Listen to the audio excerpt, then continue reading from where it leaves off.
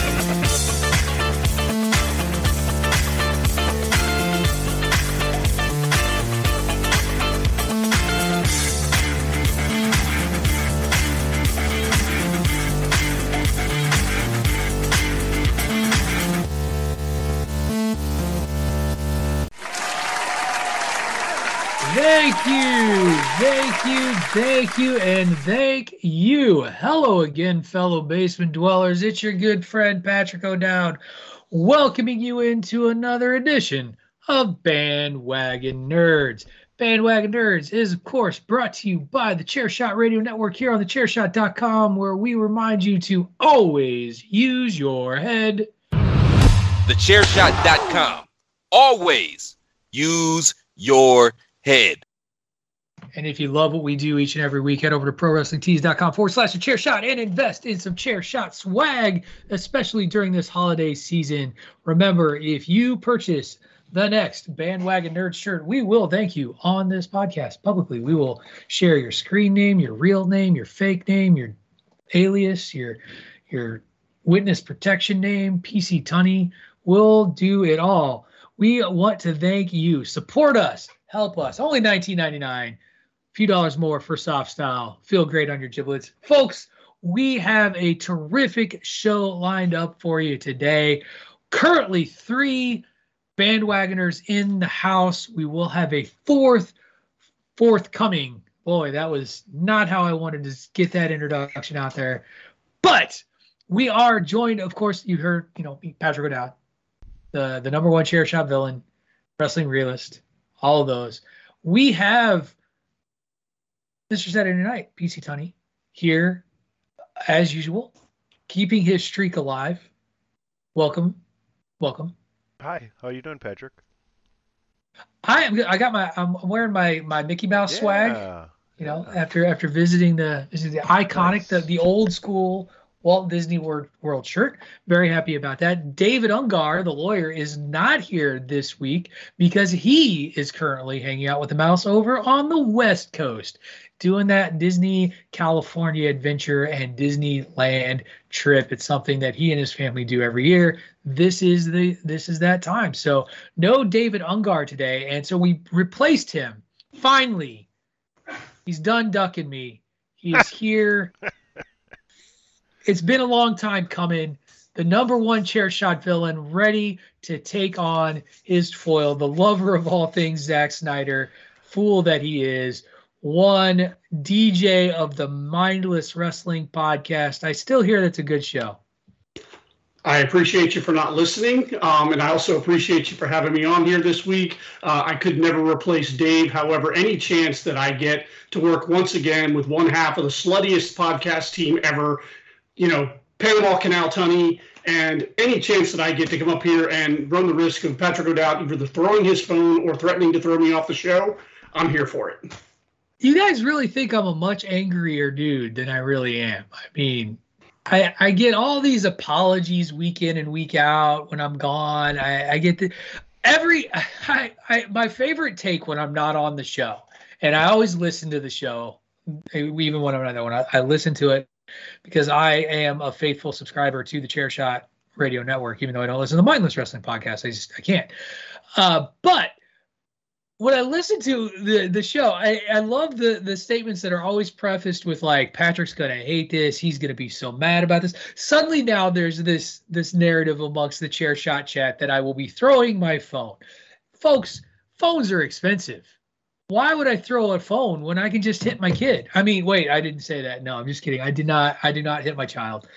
I think you either need a gimmick phone or a gimmick kid.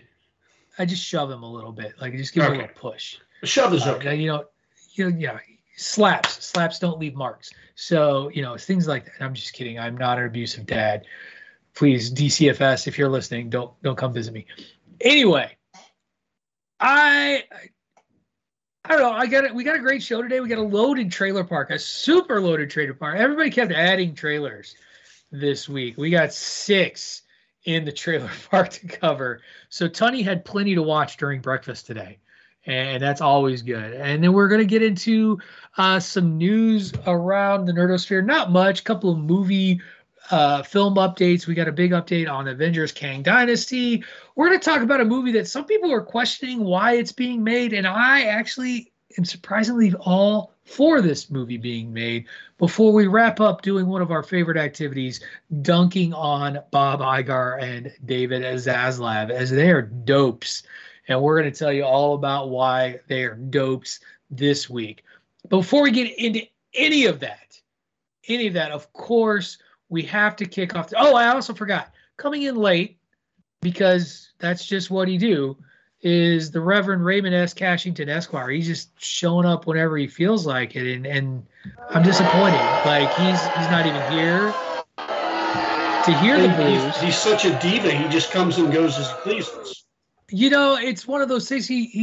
I needed to start the show later on our recording time.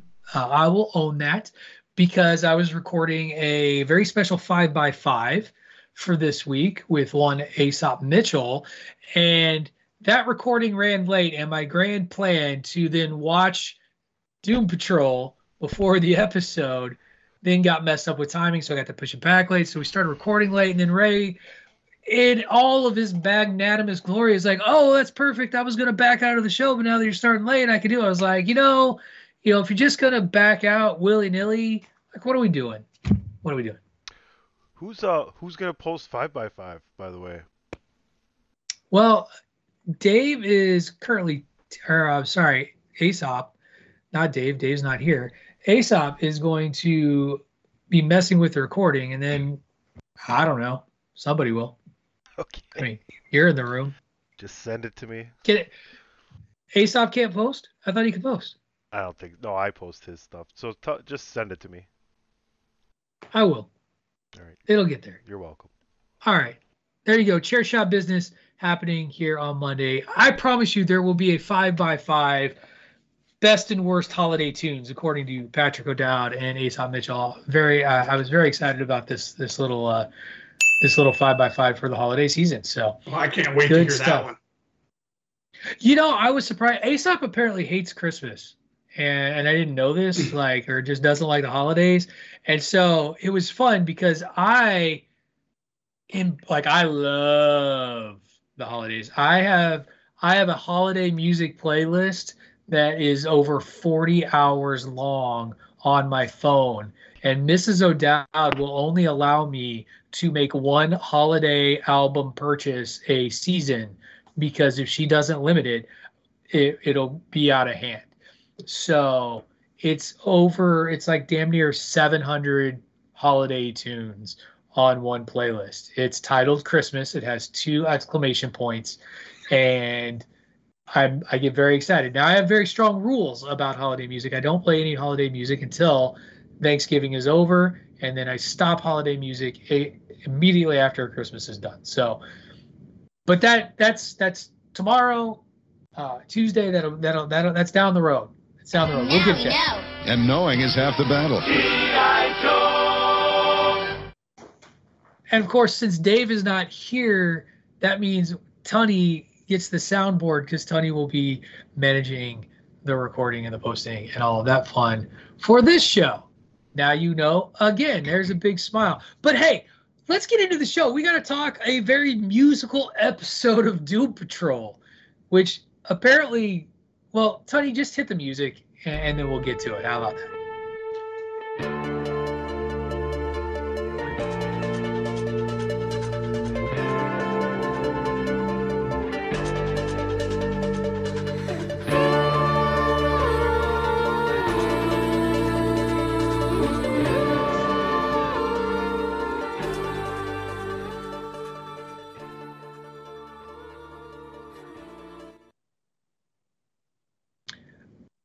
All right. So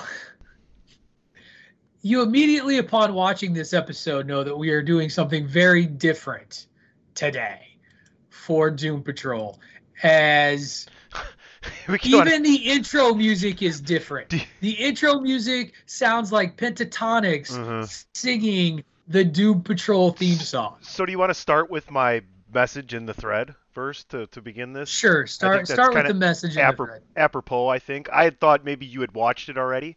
I knew it basically been I knew it basically been you and me talking about it today, and I was like maybe 5-6 minutes into the episode, and it was all singing, and I was like in the thread, I'm like, is this whole episode a musical? And sure enough, it pretty much was.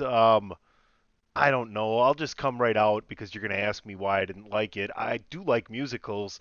I just didn't want a Doom Patrol musical episode. It was fine. This whole second half of this season's been fine.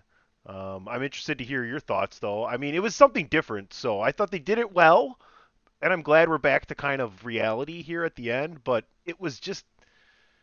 It's not... This is... I ordered a Big Mac, not a fillet of fish. Sir, this is a Wendy's. We well done. So I generally enjoyed the episode. I appreciate shows when they try to do risks and take risks with something a little bit different and goofy and wacky, which is kind of what Doom Patrol is at its core, is doing some of these little wacky or strange type of episodes. It reminded me very much of Buffy the Vampire Slayer. Buffy the Vampire Slayer season 6, they did a musical episode, which kind of for me was like the first, like a lot of shows have done the musical episode, and one of the things that I walked away with is being like, that has kind of become a little tired for me as a viewer of a lot of different programs to see, like Scrubs has a musical episode, Doom Patrol has a musical episode. I want to say like Grey's Anatomy did a musical episode, like Big Bang Theory actually did like a Diwali kind of Indian dance episode too. Right. Yeah, it's interesting. It's different. I just wasn't expecting it. I think I more or less it's about me not enjoying the second half of this season. Which is okay. Here's the thing the one thing I love about musicals, though, that they can do in a unique way that's just kind of different from standard entertainment, is it does allow you to do some different sort of plot device storytelling that can be unique. And for me, the one thing I pulled out of this episode that I am here for, and I'm not even going to pretend like I'm not here for it, is a Crazy Jane Space Case relationship. Like, Space Case clearly's got a thing for Jane. Jane's a mess. Yeah, I was. Bring those two together. I'm there. Please make that happen. Yeah, I'm here for it too.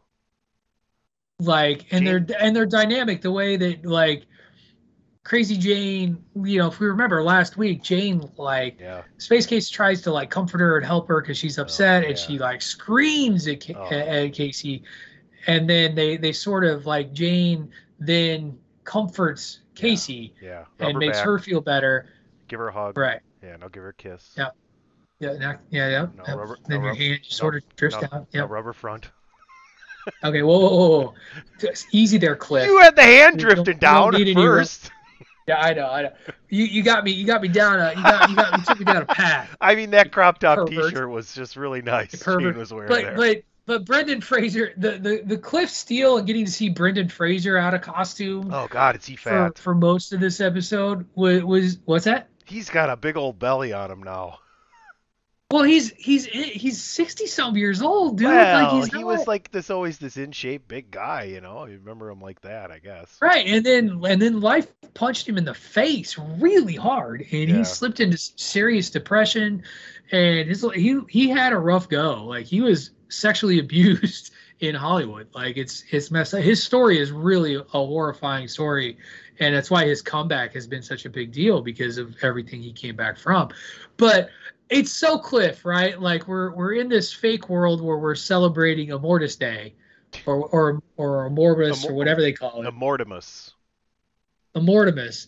And you noted we opened with this song and dance routine celebrating Immortimus Day with the sex ghosts and most of the cast doing this opening musical number. But then Cliff goes off by himself and he clicks on the Immortus Holiday Special, and the Immortus Holiday Special for Cliff is porn.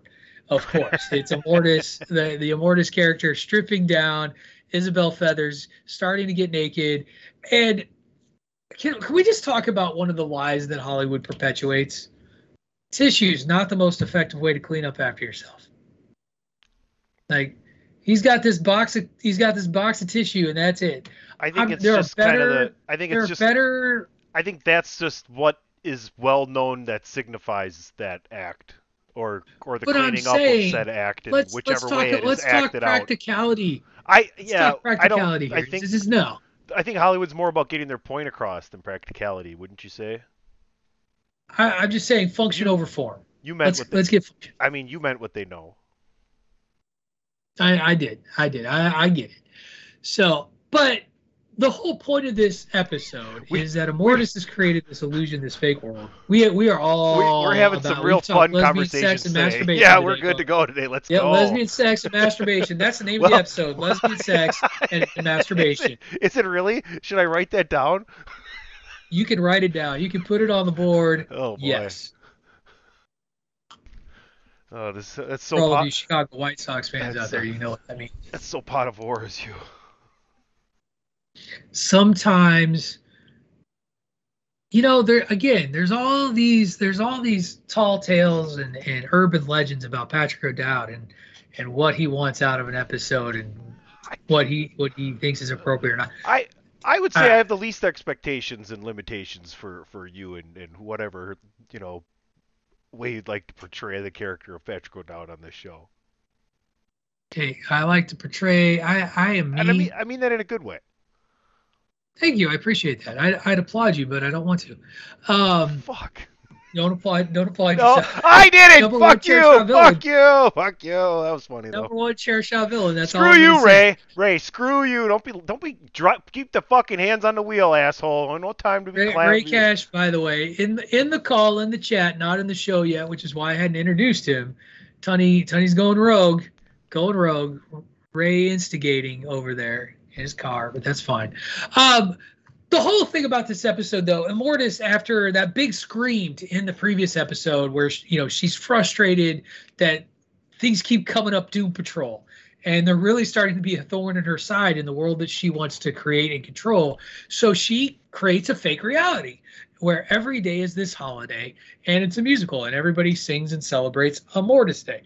Of course, Madame Rouge has been the one to see through everything with Immortus. She was the one to see through all of the changing of time and time skipping and moving around in the previous episodes. And she's the first one to catch on that, like, wait a sec, this is wrong. Not just this is off, because Crazy Jane is like something's off, and her instincts are telling her that something's off, and she draws a picture of the subway. And so there is that. But Madame Rouge is the one who figures it out and then starts showing everybody. And then we get this really interesting dynamic throughout the rest of the episode of each of the characters kind of one by one deciding if they want to stay in that reality or not.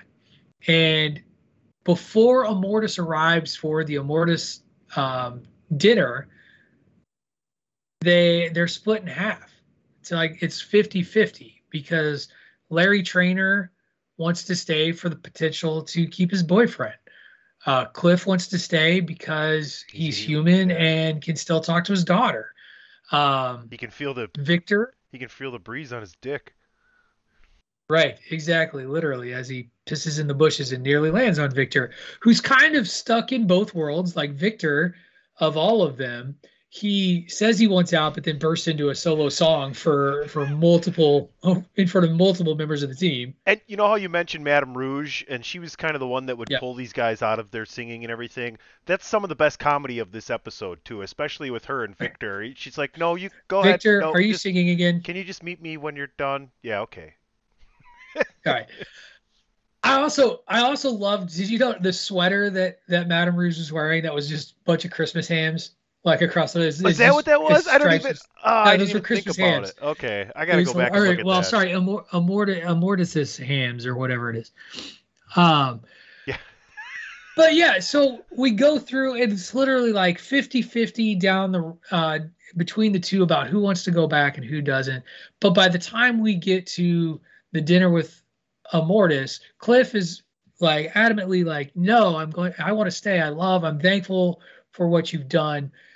And Madame Rouge defies Amortis. Amortis starts choking her, and then everyone else, except for Cliff, for the longest time, starts to turn and say, no, I don't want to live in a fake world. I want to be in the real world. And it starts with Rita, who Rita's the one who steps up and saves Rouge. Off, and then Dorothy agrees, and then Amortis brings them back to their own reality, which is interesting because I felt like Amortis trapped them because it was an advantage for Amortis to continue to do what Amortis wanted to do.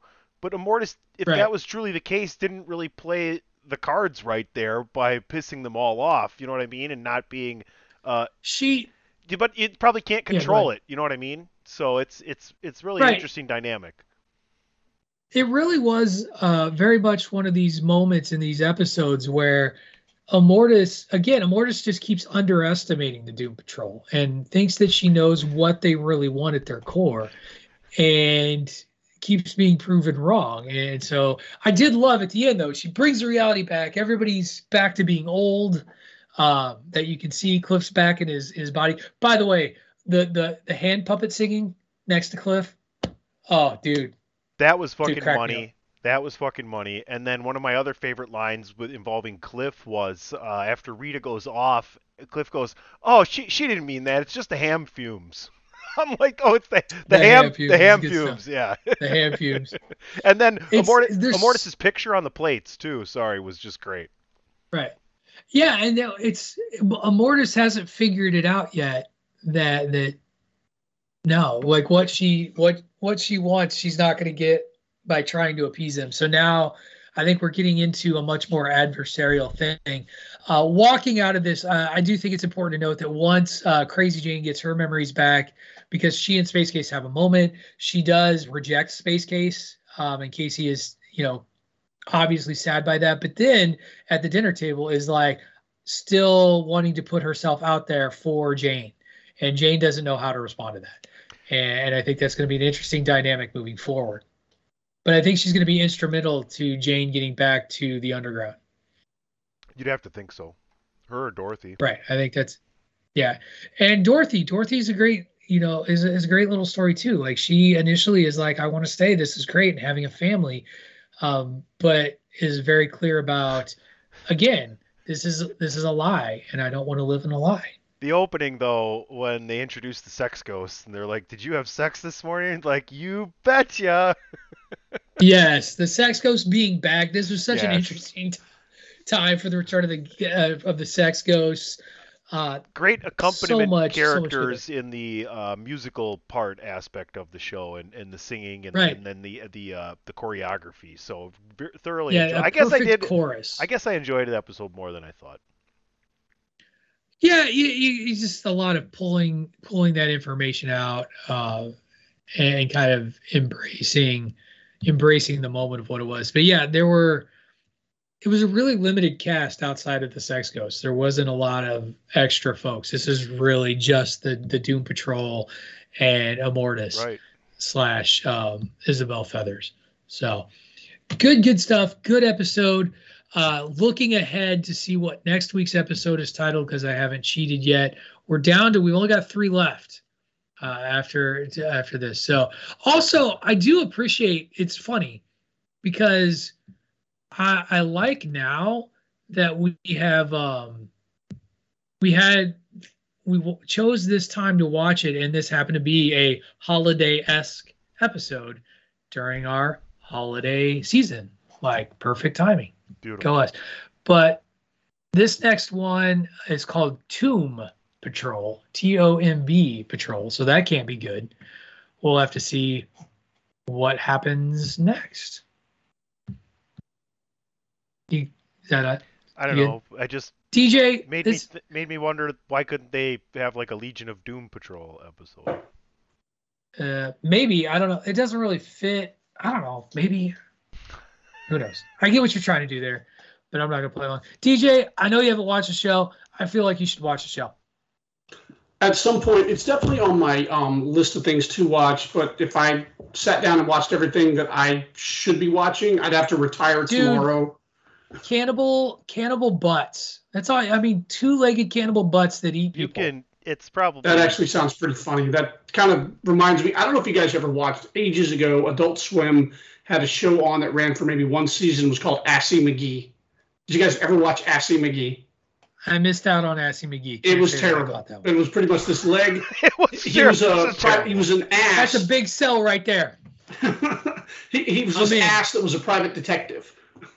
Oh, very nice, very nice. Well, we'll save that for when we're definitely out of shows to watch and review here on Bandwagon Nerds. So maybe never, because this show will be canceled before we get to that show.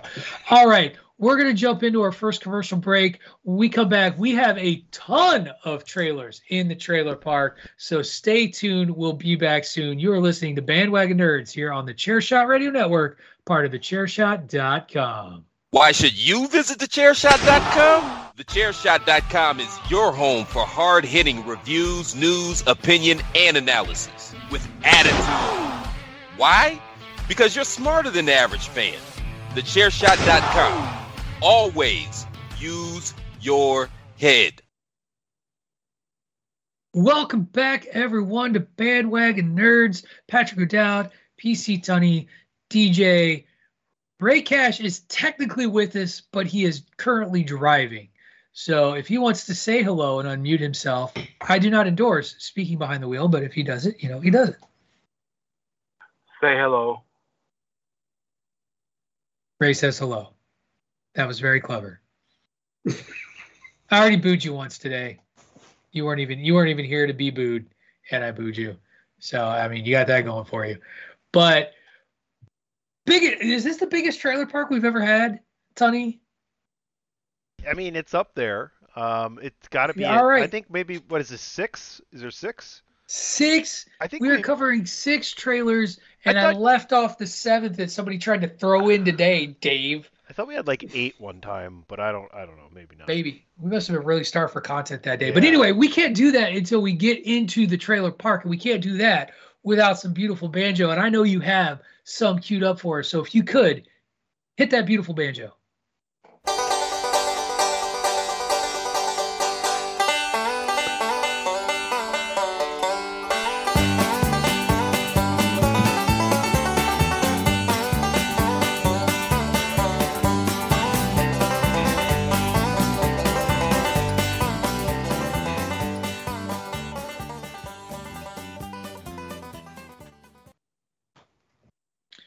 Very nice. Okay. Ray's on his phone right now, noble listener, and you can't see this, but I'm very concerned with all the angles. He's giving me. I'm getting crazy. Like, is he in a car accident? He's rolling down a hill right now. Ray, don't podcast and drive, kids. That's what we're telling. Okay, so we have 6 trailers to cover. The first one is a documentary because Patrick O'Dowd loves documentaries, and I almost didn't put this one on there, but I actually didn't feel like I could pass it up. This is a documentary that is going to be airing on Disney Plus, may already be available to stream, I'm not quite sure, but it's titled Timeless Heroes, Indiana Jones and Harrison Ford. And it's basically a trailer chronicling the early career of Harrison Ford. Now, it says Indiana Jones and Harrison Ford, and there's a lot of Indiana Jones talk, but it is not limited to Indiana Jones talk in this trailer. Harrison Ford is like my favorite old man curmudgeon actor at this point. Like he has given up giving any fucks when he does interviews. Like if he thinks something is shit, he is going to say it's shit. When he doesn't want to do something, he just says, I'm not going to do it. And we all just accept it because it's Harrison Ford and it's kind of beautiful. This I'm actually kind of stunned that he's in this documentary giving interviews. Apparently, it is currently out on Disney Plus. I was just kind of stunned to be like, wow, Harrison Ford actually sat down and willingly talked about himself. He's generally been a fairly humble dude, and his career and how his career took off is one that I think is really interesting to learn about because he almost didn't become Harrison Ford. He almost pursued a career in like carpentry or something. It was pretty impressive. So I'm looking forward to this. You know, they got Steven Spielberg, George Lucas, basically anybody and everybody who was instrumental in his career is there. Looks like a really good documentary, and I plan on catching it. Tunny, what say you? Yeah, I wish I knew this was out. I might have watched it yesterday. But I was not interested when I saw the title. I thought it was an Indiana Jones kind of thing. And it wasn't. It was more of a Harrison Ford thing, like you said. So I was really, really happy to see it.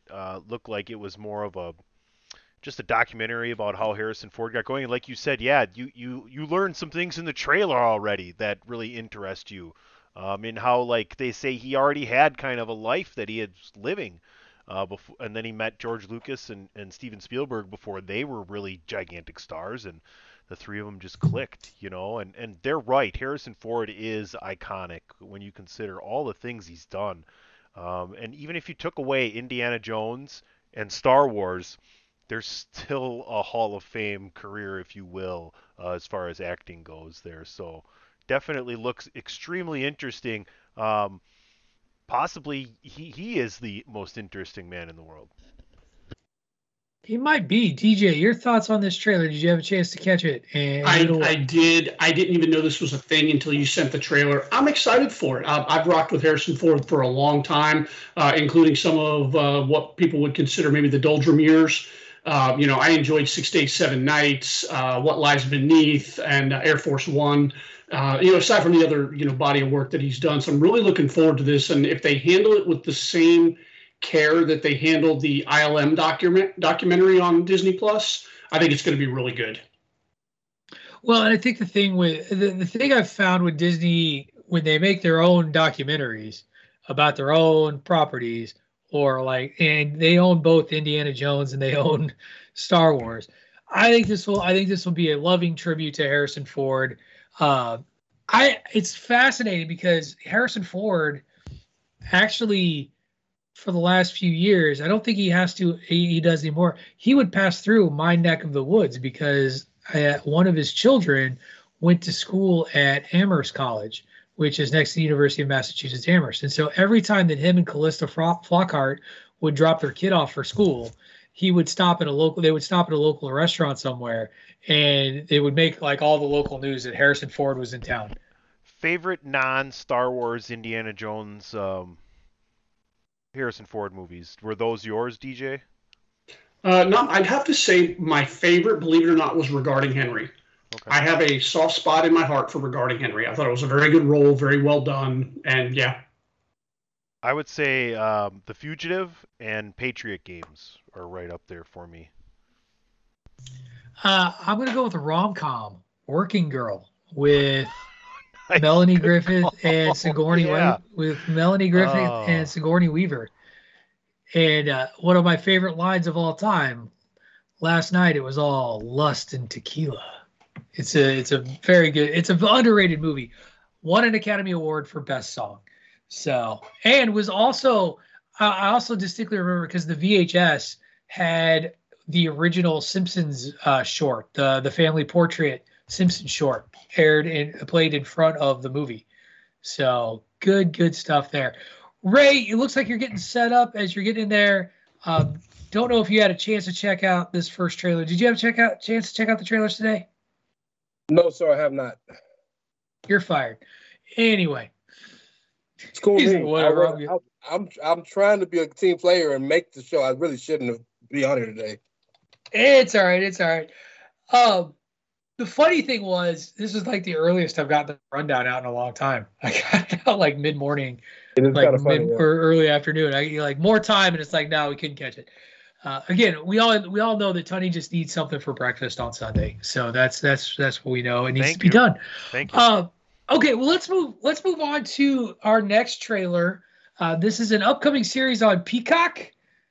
We are doing a prequel of the Seth MacFarlane films Ted, series of the same name, following the Mark Wahlberg character when he's in high school. I have a confession, guys. I don't care about this series at all. And I think Seth MacFarlane is one of the more overrated people in entertainment these days. And that he is, what is it? Oh, I thought you pissed Ray off. I was about to say you chased Ray off with that statement. I think he switched from his phone to his PC. He switched from his phone to his PC because he's a professional. He's getting the good gear going. Reverend Raymond S. Cashington, the 977th. Wow. So welcome. A lot. Been busy the past couple of weeks apparently. Fucking rabbits. Well, it was he was down a little bit. Like we were in the millions for a while. We're down. And if you just indulge me, just to say, since I haven't had the proper chance to say it, hello everybody. Good to see you all. Excellent. Welcome back to the show. Thank you. Always great to have you on here as one of the OGs in the bandwagon. So I've seen Ted 1. I never saw Ted 2. Honestly, the reason I enjoyed Ted 1 is because of our favorite sci-fi movie by Dino De Laurentiis, the Flash Gordon love that is shown in that movie. Flash Gordon, Ray Cash's favorite movie of all time. He's seen it as many times as we've recorded this podcast, according to Ray. 100%. So I don't know, guys. You're gonna have to sell me on whether you want to see this or not, or watch it. It's on Peacock. It's gonna be R-rated. They made it very, very clear in the trailer. But I'm passing on this because it doesn't look like it's bringing anything to the table that's particularly new or interesting to me. And it kind of just feels like everything that Seth MacFarlane has cranked out lately. So that's my take. We'll start with DJ this time. Your thoughts on the Ted trailer and Seth MacFarlane. In the interest of furthering our little personal rivalry here, I'm going to one-up you and tell you that I have no interest and that I've never seen Ted 1 or 2. I can't even blame you for that. Like, I can't even fight with you. Wow. Like, a red letter day here. It is a banner day. Is it a threefer? PC Tunney? I mean, I enjoyed the movie. I don't know if I think I saw the second one.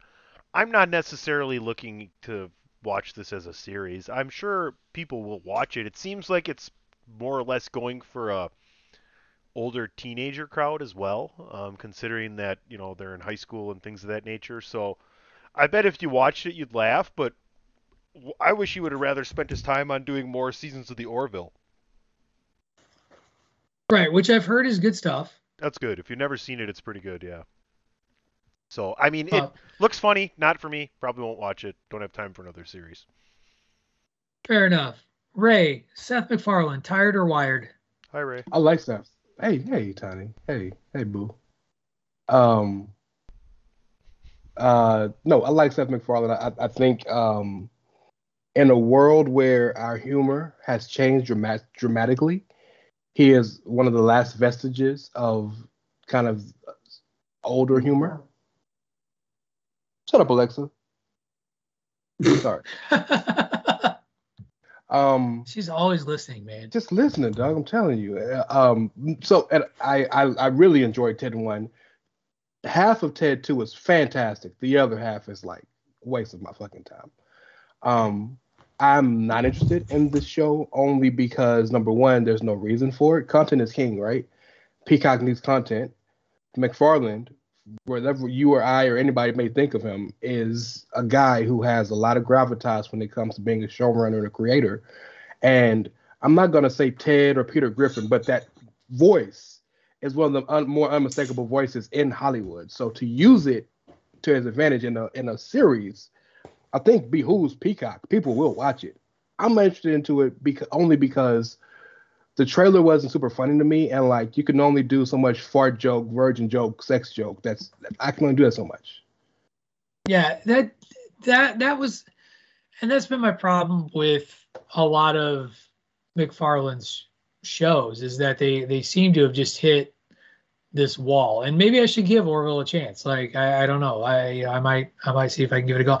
In the middle of Brooklyn Nine-Nine right now. We just finished season 3, so having a good time with that with a little doubt. We're gonna stick with that.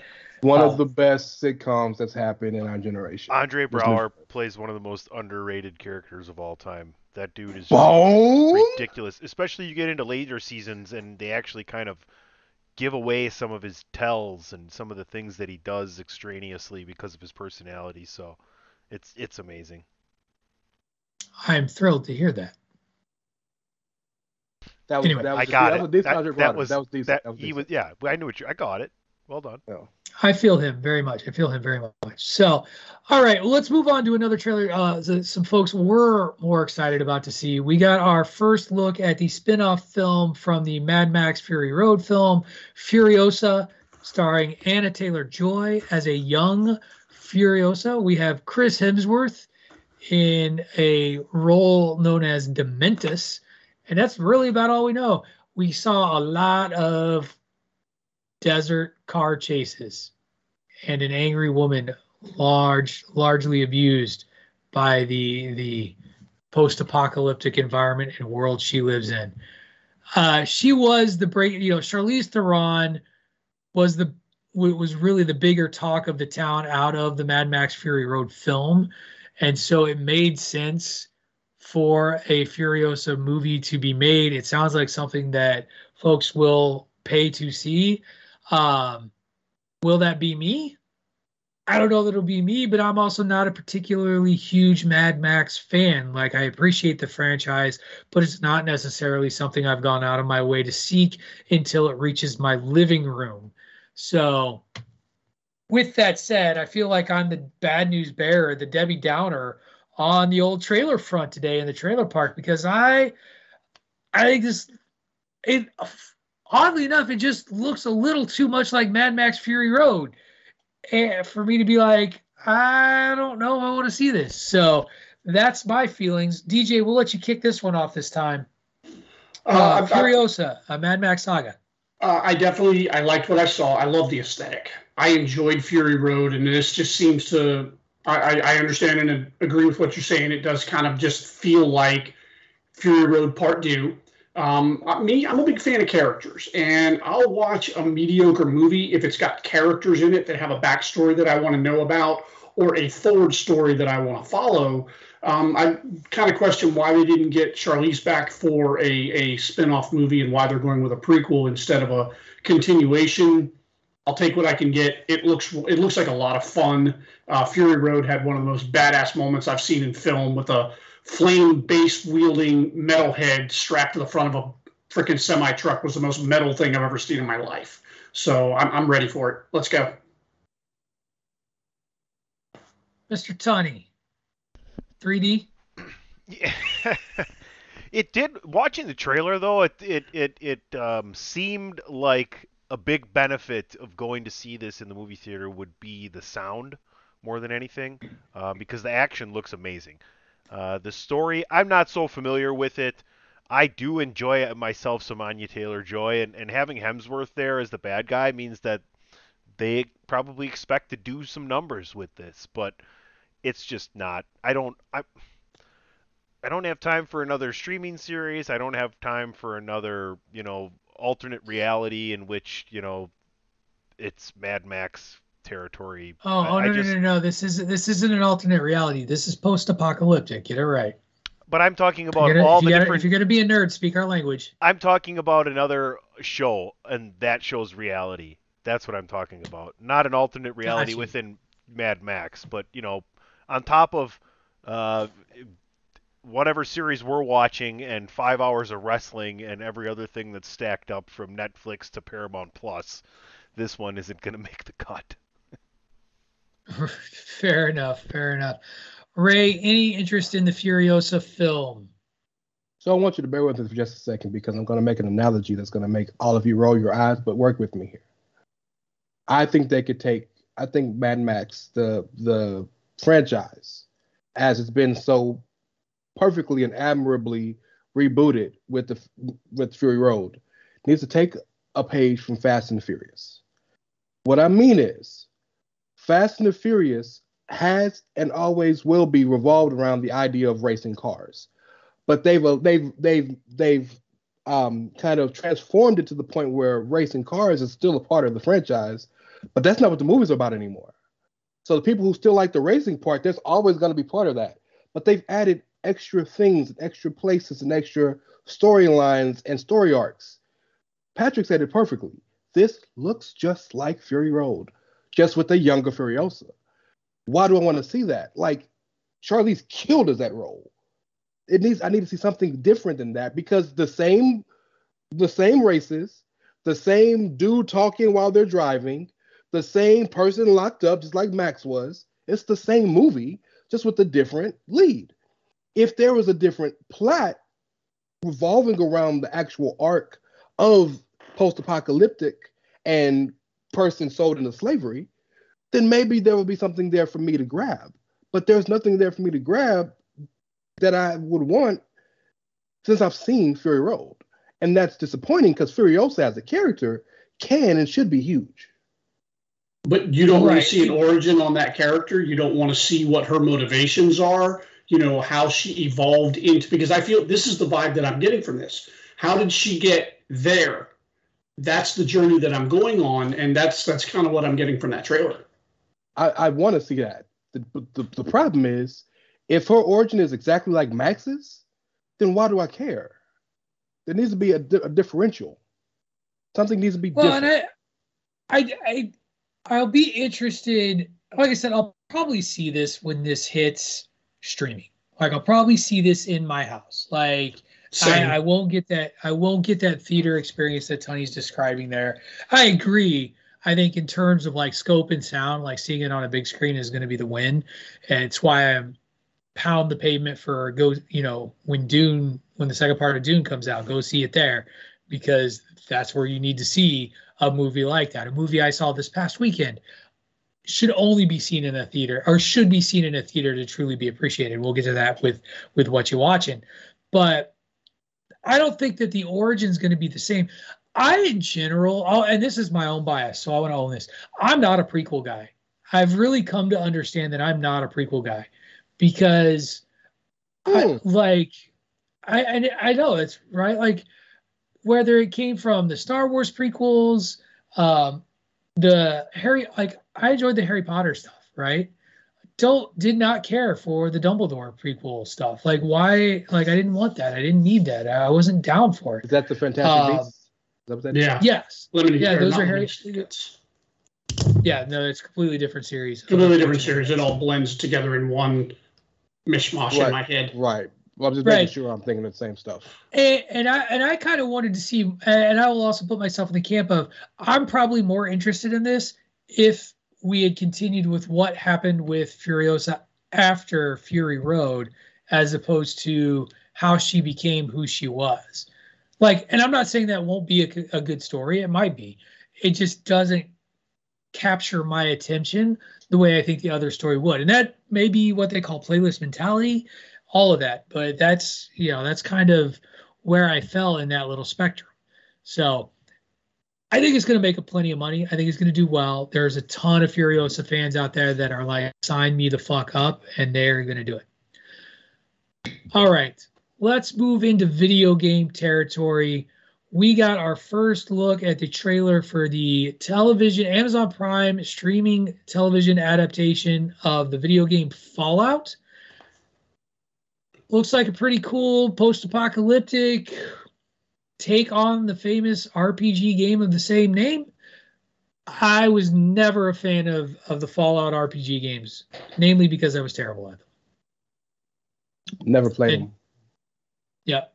DJ, are you the same? Yeah, it was terrible. I have Fallout 4 has been sitting in my queue I downloaded it on the PS4. I played it a little bit. I have not transferred it to the PS5, mainly because I got fucking frustrated with it. So I love the aesthetic of the game. I absolutely love it. It's breathtaking. The gameplay I cannot get into. I was gonna say part of the reason maybe I've never played it was because I was a Half-Life kid growing up. I grew up in Half-Life. I feel like they're very similar. They are. My thing, so I'll own that a big part of this is just the type of game I like to play. I have long been a sports game guy and a turn-based RPG guy, which I know is not for everyone. It's part of the reason why I love the Baldur's Gate 3 game so much, because it is a turn-based RPG on all of the crack. Just all of it, just in there. It's so great. And yes, and they keep updating the game and changing it, and it's so awesome with the way that they fix bugs and add layers to the story. Fallout 3, or I think Fallout 3 was the one that came with the system I bought. Like I played it, the growing your character and the abilities piece of it was fun, like that little bit of world building. But when it came to that first person perspective and turned almost into a shooter, I suck at those games. I don't like those games. It's not fun to me, and it lost me quick. Like I tried a few missions, was like, this is just not what I want to do, so I don't play.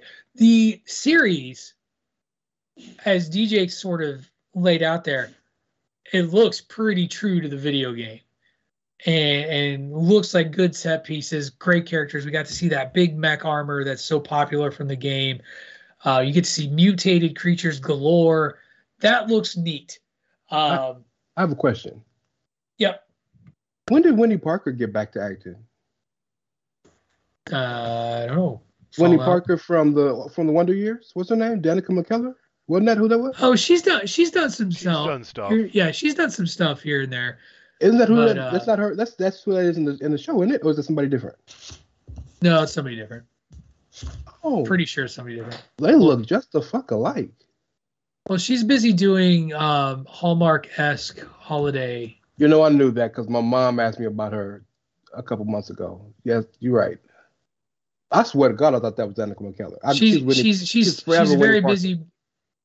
Yeah, she's very busy being a corporate businesswoman in love with a Wall Street boyfriend who falls in love with the bookshop owning, small town, rugged dude in flannel. Oh no, the most recent one was she was the nanny for the king's daughter whose wife died, then fell in love with the king. It's some bullshit. I'm already confused. Keep getting them checks. Keep getting them checks, indeed. So I'm looking to see. Might have been Ella Purnell that you saw. The first lady that comes out. Yeah, I think that's Ella Purnell. Well, you know what? Shout out to Amazon for using actors and actresses. Well, actors. I'm sorry, just that we don't know. That's how you build them up. Because a show like that's going to get viewership. Yeah, it also has Walton Goggins as the ghoul, and his makeup looks fucking great. So be ready for that. Some good stuff going on there. Tunny, any interest in checking out Fallout on Amazon Prime? No. Amazon. None really. That's fair, because I'm gonna actually turn it over to you. This is Dave's. It is Dave. This was a day. It's funny. Dave not here for the show keeps sending us trailers for us to cover. I'm like Patrick though. I've played a lot of sports games, and then once I did get into kind of a shooter, it was Fortnite for the most part, and that's third person, so that's much different than the first person stuff. So. Very, very true. But you know what? I am going to turn this over to you for the next trailer because you have been banging the drum for House of the Dragon since it came out. Mm-hmm. And we got our first look at season 2. It's only a minute and a half of a trailer, but you got it. I have not watched season 1, so I have no frame of reference to talk about season 2. Did you watch Game of Thrones? I did watch Game of Thrones. Okay, so when House of the Dragon was coming out, and being someone that's watched the Game of Thrones series as it came out every Sunday night, and then went back and watched the series 2 more times. this is really a great spot to go ahead and go with after that, because I was really hesitant about House of the Dragon, and that first season was amazing. And that first season really sets up the history between the war that we're about to witness. And what we're trying to do is show you why there was only 2 Targaryens left when Game of Thrones started. And it's because all these years ago, there was this battle of dragons, and why there were no dragons really left either. So we're kind of getting answers to what we saw to start with, but they come from the past. Now, personally, I wanted to see what was west of Westeros with Arya afterwards, because I was like, damn, I really like that character. That seemed like a really good thing, but I think we can do that later on as she gets older as well. I think that could be really cool. But season 2 is going to be excellent. They set the backstory. I know they did the time jump in the middle of season 1, but I think we're going to get a lot of battles, a lot more action, and it's going to be a lot faster paced in a much shorter period of time, unlike season 1. Yeah, that's what I got. I believe DJ also watched Game of Thrones. I don't know if Ray did. No, and DJ. Yeah. Ray giving the big no. DJ. You've seen the first season of House of the Dragon, correct? I did. We absolutely loved it. How did you feel, though, going into it? Like, having watched Game of Thrones, it sounds like you probably were a big fan like I was. Like, were you skeptical? Because I was like, I got to watch this. I don't know if it's going to be good, and it fucking delivered for me. I got to preface this with saying, kind of piggybacking on something Patrick said a minute ago about not being a big fan of prequels. I think sometimes, because I'm the same, I've watched a lot of prequels, and I've enjoyed certain prequels that I've watched. In general, I'm not, because I'm that kind of fan who has an idea. If I'm watching a show and they reference things that happened in the past, I kind of fill in the blanks and have my own version of what may have happened. And then when you do a prequel and you show me what actually happened, it kind of screws up what I had in my own head, and it tends to mess with my enjoyment of this. I was a little worried that this might happen with House of the Dragon, because they reference it in Game of Thrones. We loved Game of Thrones. While I understand the criticisms people had of the final season, I'll defend it to the death for, a bunch of reasons. So, but that being said, it's Game of Thrones. I love the series. I love the aesthetic. I love the sword and sorcery gimmick, so I was looking forward to it. Season 1 was incredible. Little slow. Like Tony said, there was a lot of story. They had to build a lot of things. There was a lot of character building, and the time jump about halfway through was a little odd, but it made sense by the time they concluded it. I'm ready for season 2, man. I'm gonna have to go back and watch season 1 again just to prep myself for it.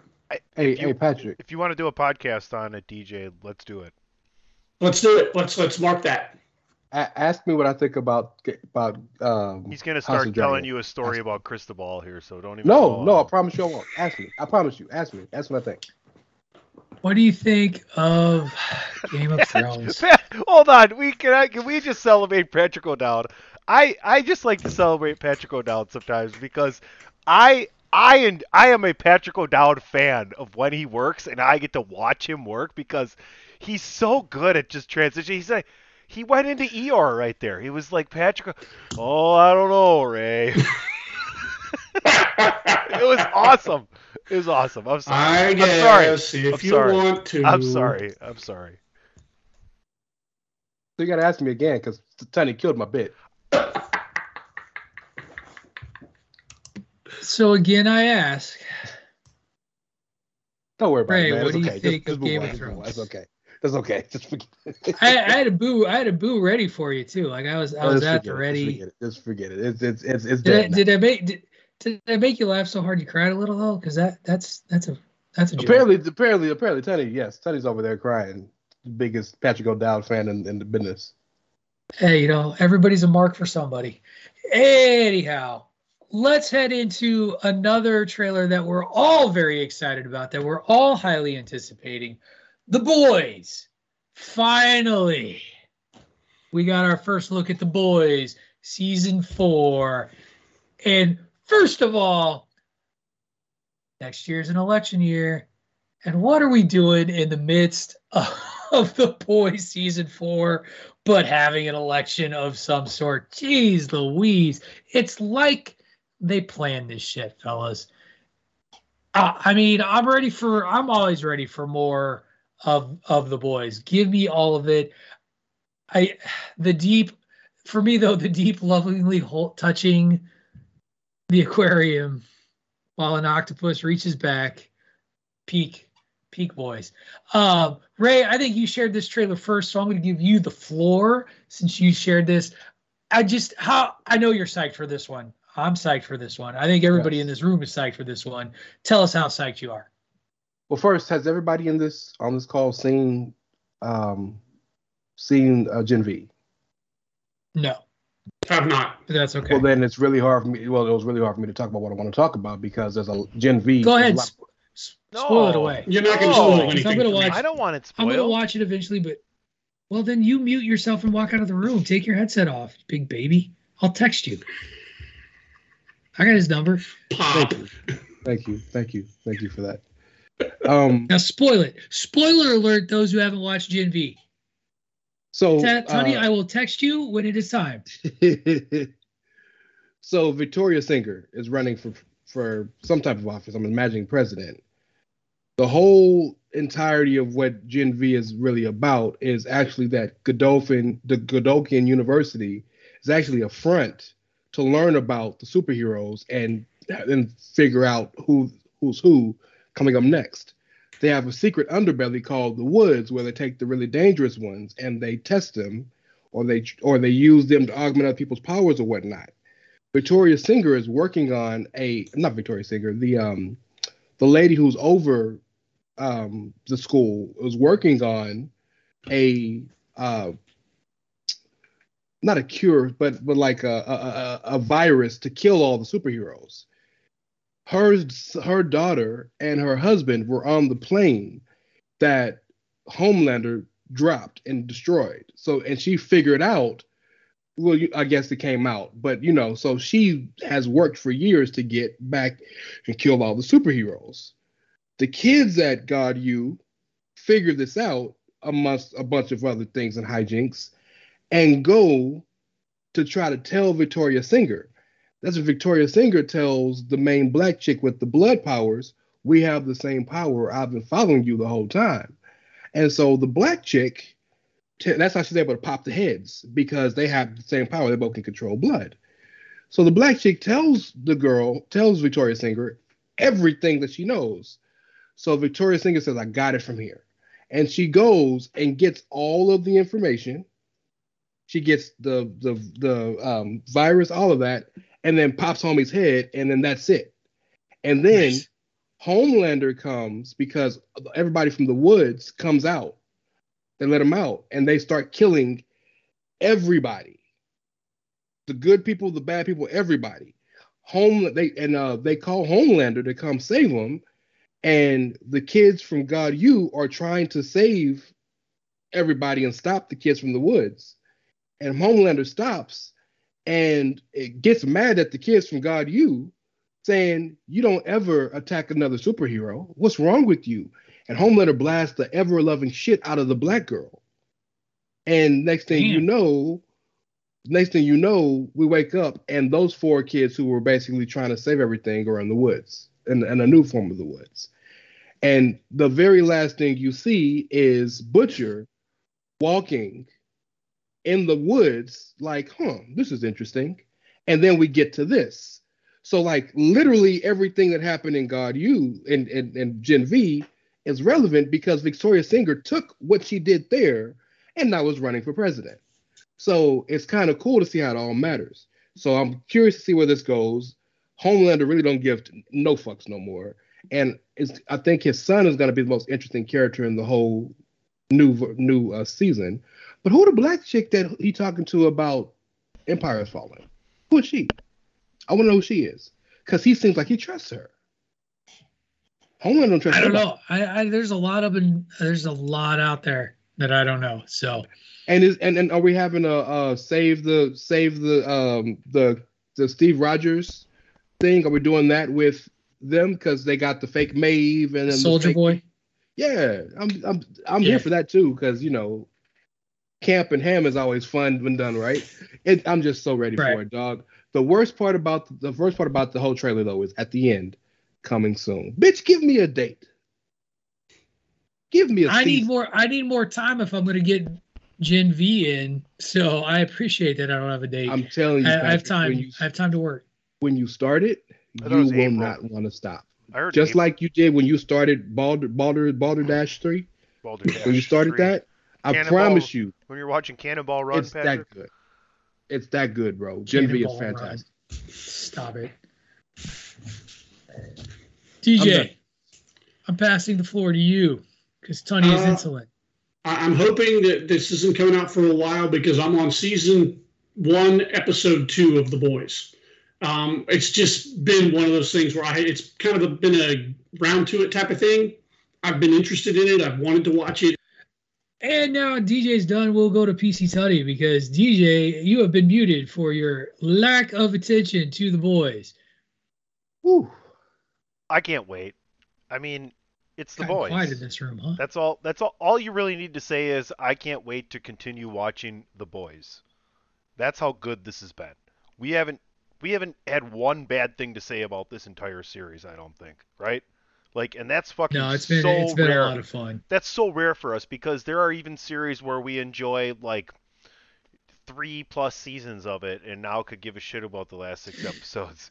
See Key Lock and well, Doom Patrol's getting there for me as well. See Doom Patrol for Tutty. Yeah, Tutty is really soured on Doom Patrol. It's better than Lock and Key. No one will ever defeat that embarrassment of a finish. That got bad. Yeah, that got bad. But I can't wait.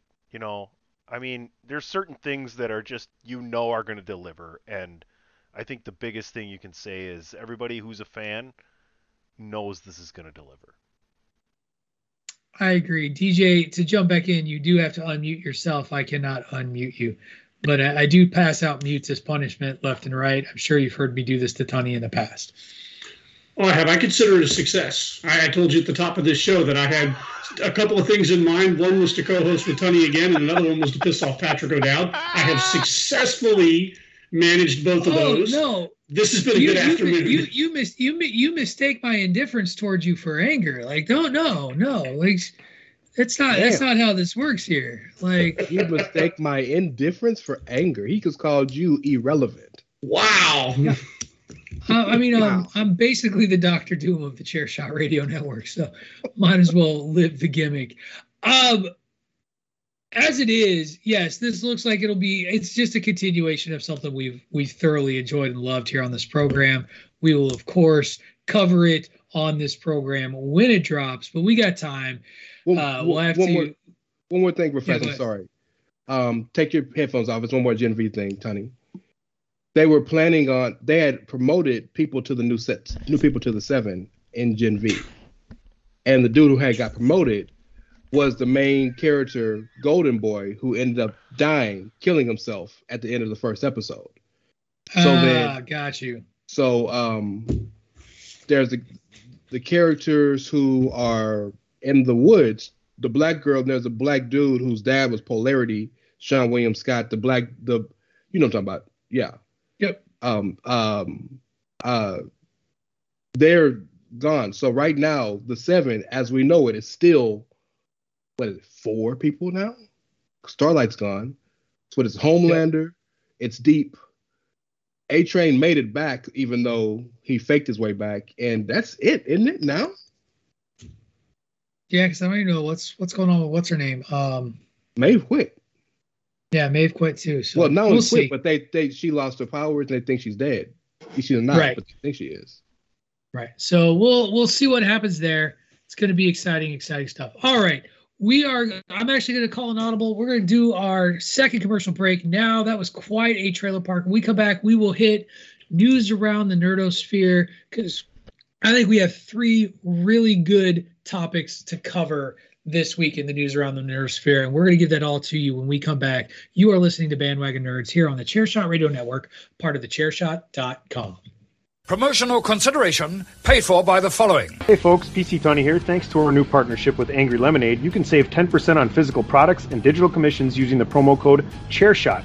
Head to angrylemonade.net to check out their amazing catalog of products and services.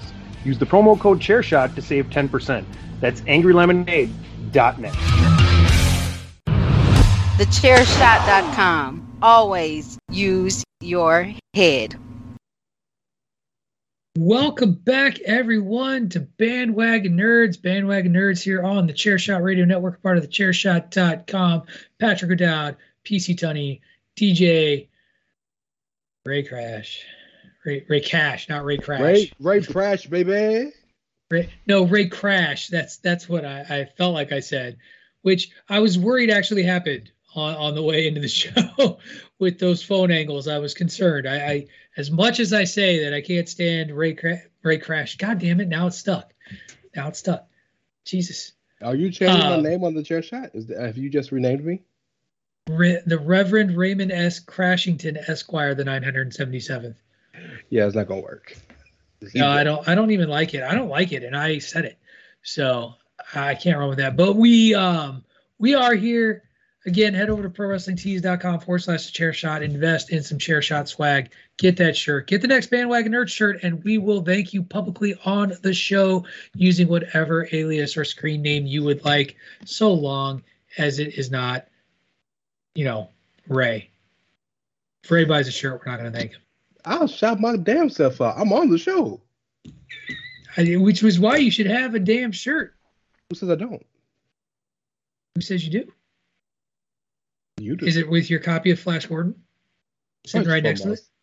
I'm not going to be disrespecting the fact that I've seen this movie 55,000 times, okay? You're going to need to understand. Uh-huh. Hey, maybe you are. Me and Ming the Barbarian, the Faces of Fear. We out here chilling, enjoying the hell of this movie, bro. So I'm to that story and beyond, okay? Respect Kids, the movie. We made it 1 hour and 11 minutes without a straight up pro wrestling reference on the show. Almost a new record here on the Bandwagon. I do appreciate this is a thorough reference to them. That is digging into the well just a little bit. For those of you who only watched Jumanji.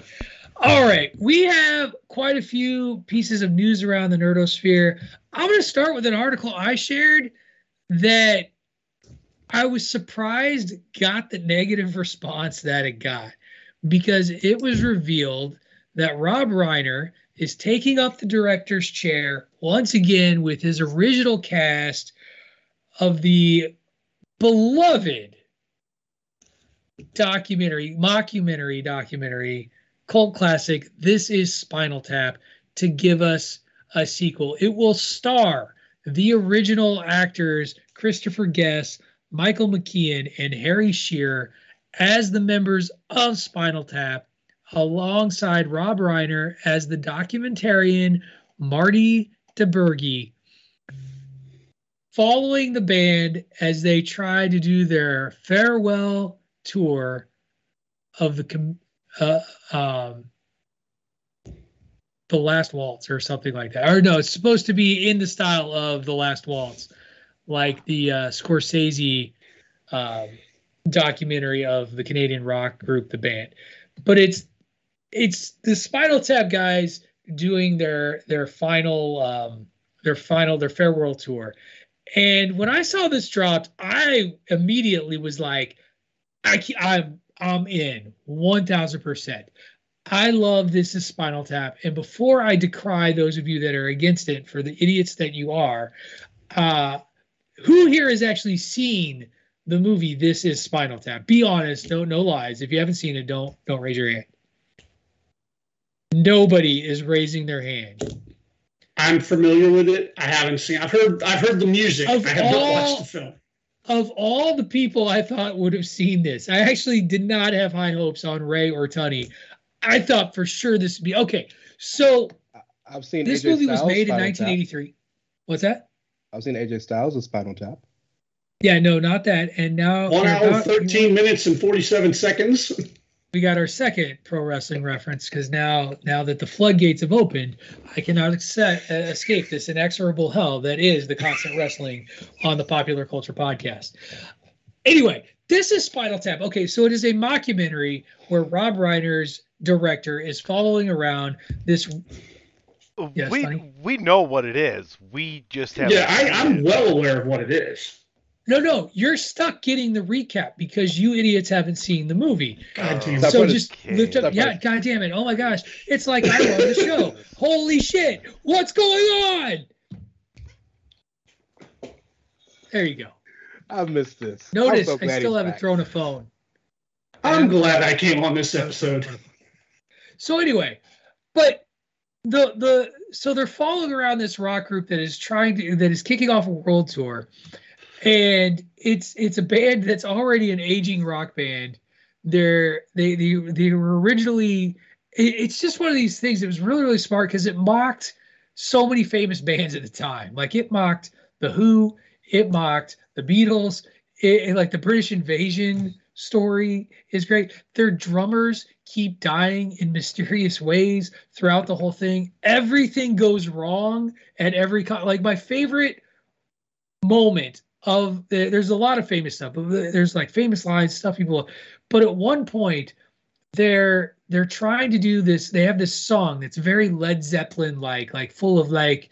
If for anybody who knows Zeppelin, like they always have like these weird like songs about the fairyland and like mysticism and the druids and stuff. So they're talking about they have a similar song and they want to drop during their show this massive Stonehenge replica that is danced around by elves and dwarves and the like. And so they draw the plans for this Stonehenge on a napkin and they give it to someone who reads the napkin wrong.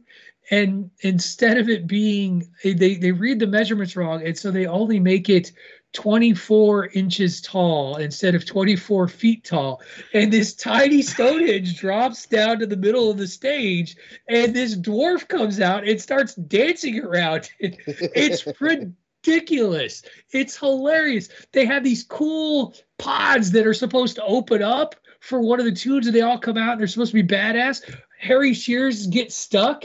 He's the bass player, and he's just stuck inside the pod for the entire thing.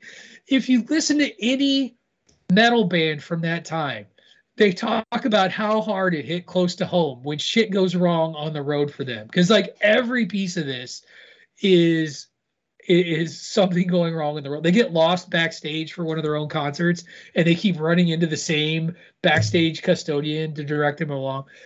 I feel like this movie is ripe to be made when you have so many of these famous iconic rock bands doing their quote unquote farewell tour. Kiss just wrapped up their quote unquote farewell tour.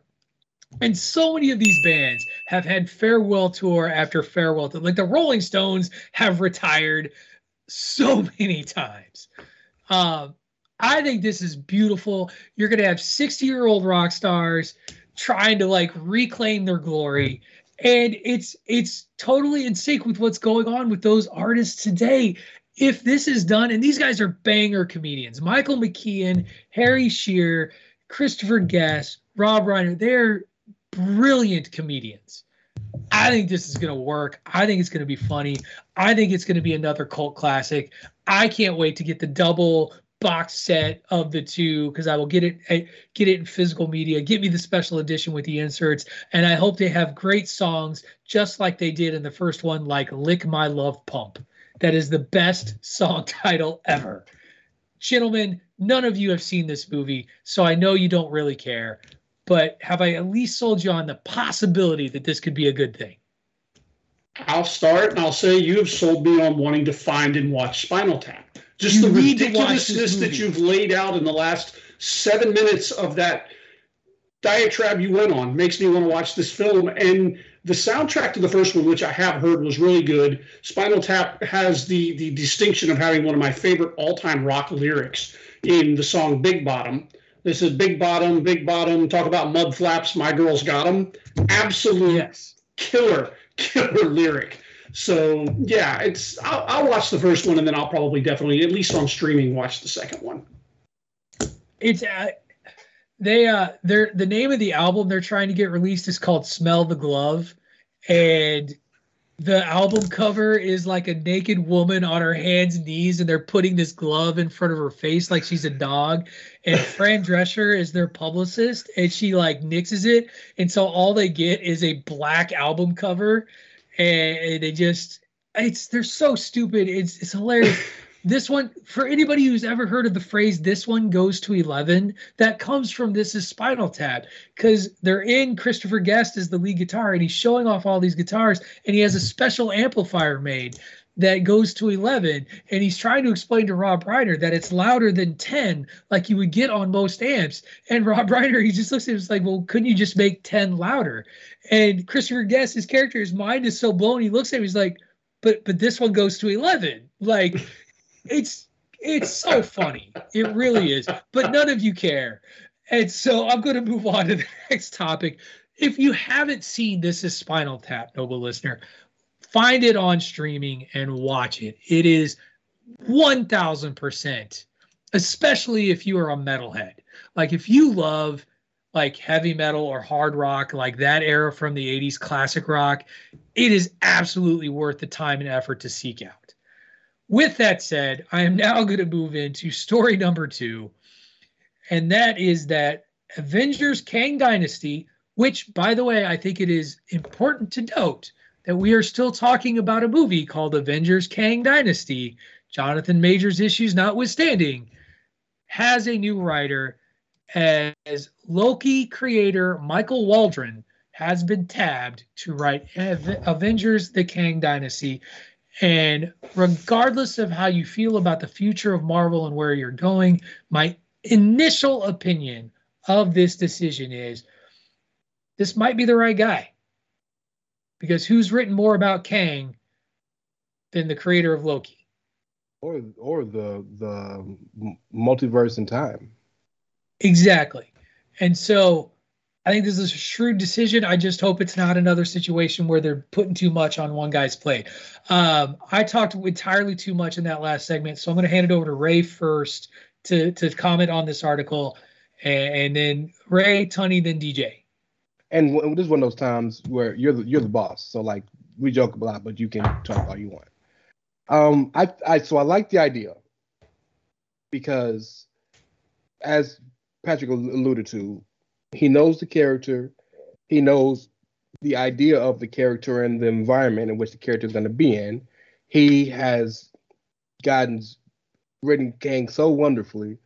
For those of us who may or may not have been a fan of him in Quantumania, everybody's loved him in everything we've seen in the Loki show. Also, with Loki being the god of stories at the end of time, there might be a touch there. I have 2 questions about this. Number 1, who's going to direct? And will the director be able to see the vision that old boy is doing? Number 1. Number 2, my second question is, has the idea of the movie changed? Because the movie, as it's been laid out to us, according to Feige and so many other people, leaks or not, is that this is supposed to be the ultimate battle of all Kangs, leading to them fixing all the problems that the Kangs did in Secret Wars with Battleworld. Is that still going to be the idea of the movie? Because again, while this looks good for the inclusion of Kangs and not the exclusion of Kang as a character, I don't know if it looks good for the possibility of what all the Kangs as a group could do. And because from every leak I've read, and reputable and not reputable, whatever, but they all tend to say the same one. Reputable ones and the non-reputable ones, people who are involved, people who are not involved, all seem to say the same thing. The Avengers supposed to lose again when they fight all the Kangs. And then they got to go back in time and go get the X-Men from Fox and the Spideys and those guys from Sony and all the people. And it was supposed to be like a thank you to everybody who's ever had a movie under Marvel's purview. And then we move on after Battleworld is over, right? That's why Hugh Jackman's back.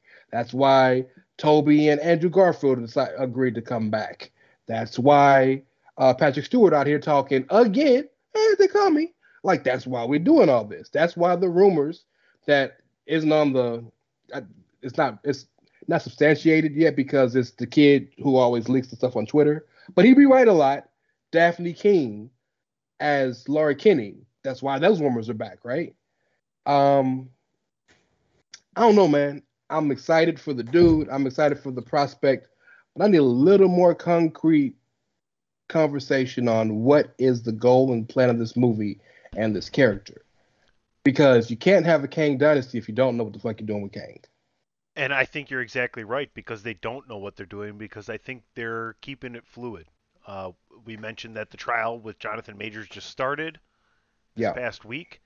And I think... And by the way, Tony, that may not be the be-all, end-all for him. He could win the trial and still get kicked out. I understand, but from everything that I look at and kind of, read the tea leaves, if you will, is they would like to continue with him as long as it's not made impossible to, right? Like, as long as he's not completely canceled, if for lack of a better term, I think.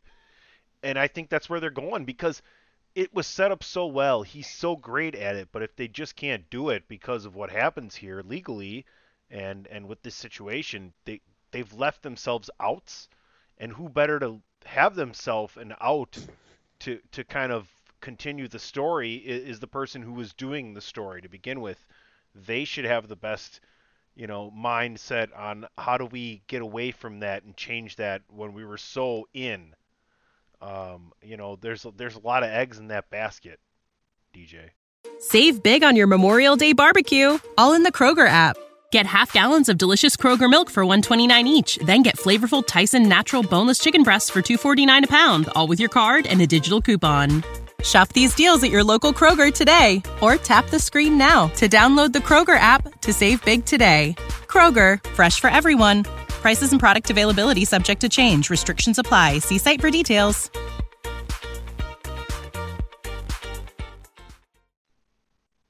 I think the key word here is continuity. And, the continuity of having the writer of Loki take over the writing duties of what's to come forward makes perfect sense.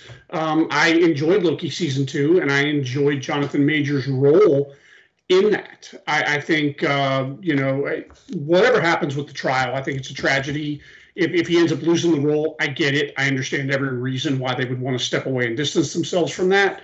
I think it's a shame that if it happens, we won't get more from him, because stripping everything else aside, he's been incredible. So, you lose that, but, Marvel's also in a difficult position where the next 5-10 years is built on Kang. So I feel like, moving forward and continuing to do Kang in some incarnation or another, whether they recast him or whatever they do, makes perfect sense, because that was the path you were set on. You can diverge slightly with a casting change or with something else, but, it's going to be interesting. There's a lot of holes, if you want to believe the rhetoric in the Marvel storytelling right now. And you've got a good opportunity here with the multiverse, with pulling in all these characters and with pulling the writers together to kind of fill those gaps and get the continuity back where it needs to be. I have a question for all y'all. And you actually alluded to it. Perfect synergy. Look at that. Hashtag journalism. Thank you, DJ. Speaking of the writers, all of our Avengers movies have been written by the same people. Joss wrote the first 2. The Russos wrote the second 2. Do we need the synergy of homeboy Michael Waldron writing both this and Secret Wars?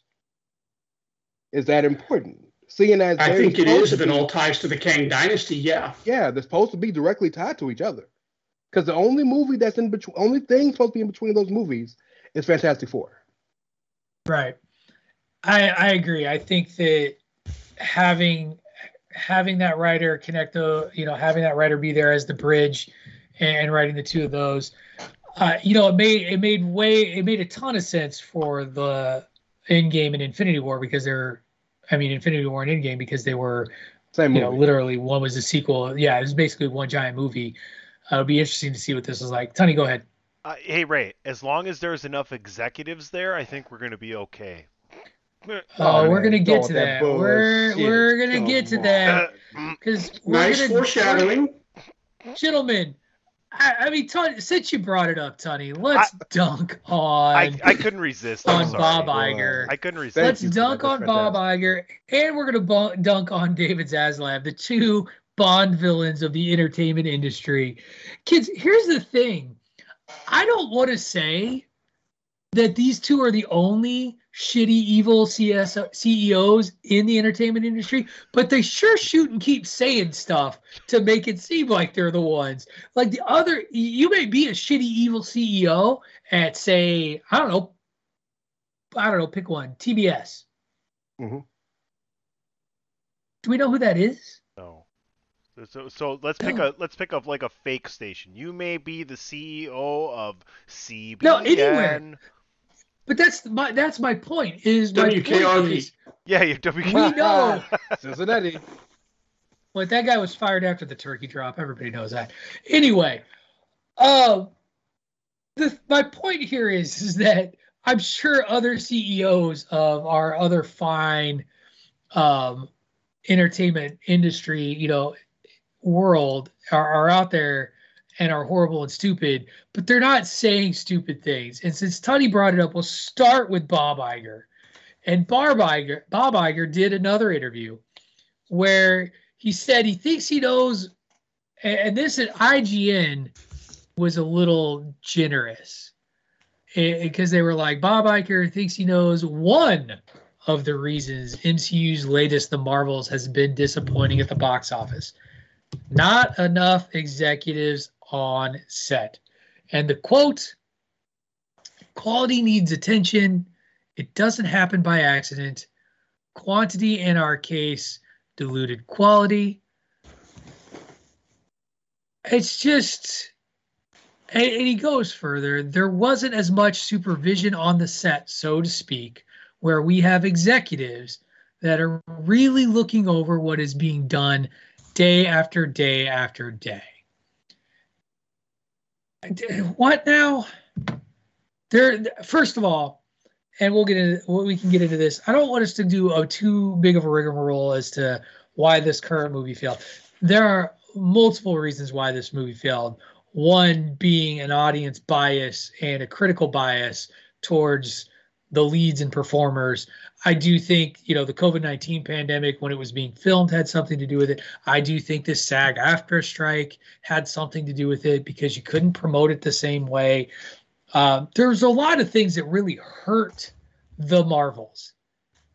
Not enough executives on set seems like reason number 7,387,222 in the list of reasons this movie failed. DJ, I'll kick it off with you, then we'll go Ray, and then we'll go Tunney. I'll start off with a quote that my co-host Jason likes to use on our podcast. One, there's no ethical way to consume capitalism. Okay, yep. Unfortunately, that's just fact. There's no way to do it. As the enough executives on set is kind of nuanced because you can have not enough or you can have too many. Where's the balance? If you don't have enough, you run the risk of people taking creative liberties. And I feel like, and I cannot pronounce his name, the guy who did Thor: Love and Thunder and Thor: Ragnarok. Taika Waititi. Way too little supervision on him, way too much creative liberty given him. And I think that's a problem we run into there. I do not think that those reasons are why the Marvels failed. I agree with you, Patrick. I think it failed for all the misogynistic reasons that you laid out there without using the word.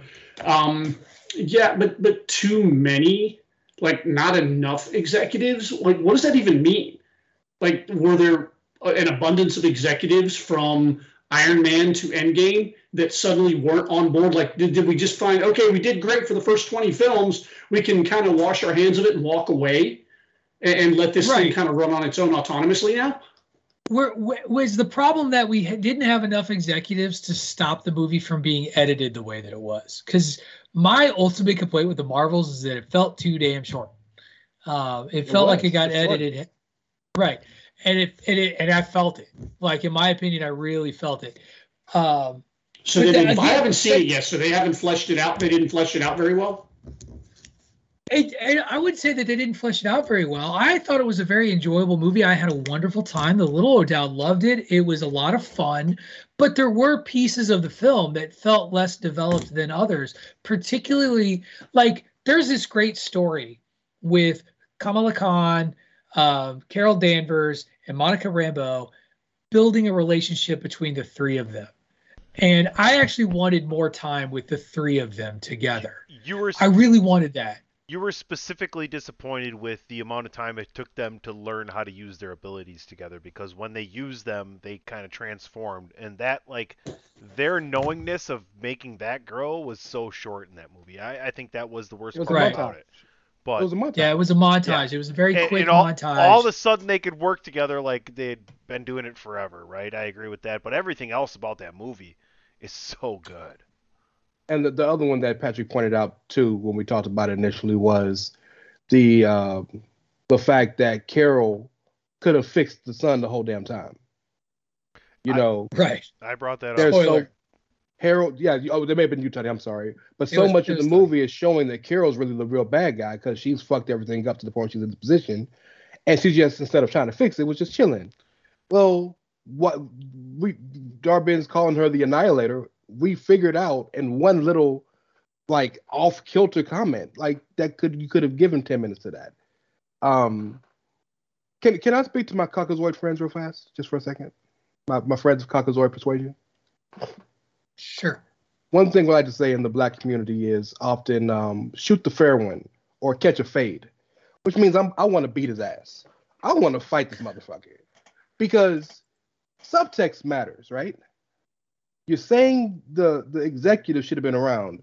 Who was the director of this movie? Nia DaCosta, your first black female director.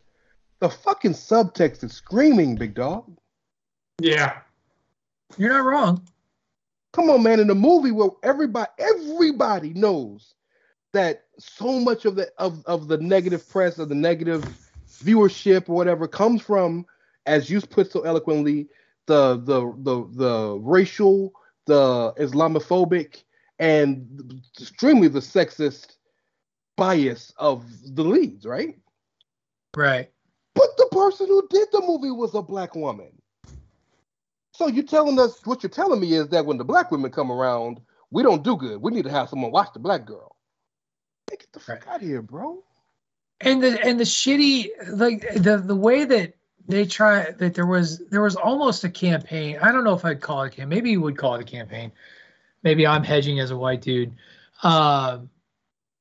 With regards to Nia DaCosta's having to, like, move on to another project, which is not uncommon, but there was this like implication put out there that, like, she ran away from the project when it wasn't that at all. Like, she didn't abandon the project. It was a scheduling conflict that she ultimately had to honor because the delays of making the Marvels bled into her next project. It wasn't like she said, I'm out. She had other contracts to go honor. But if you would have, what's that?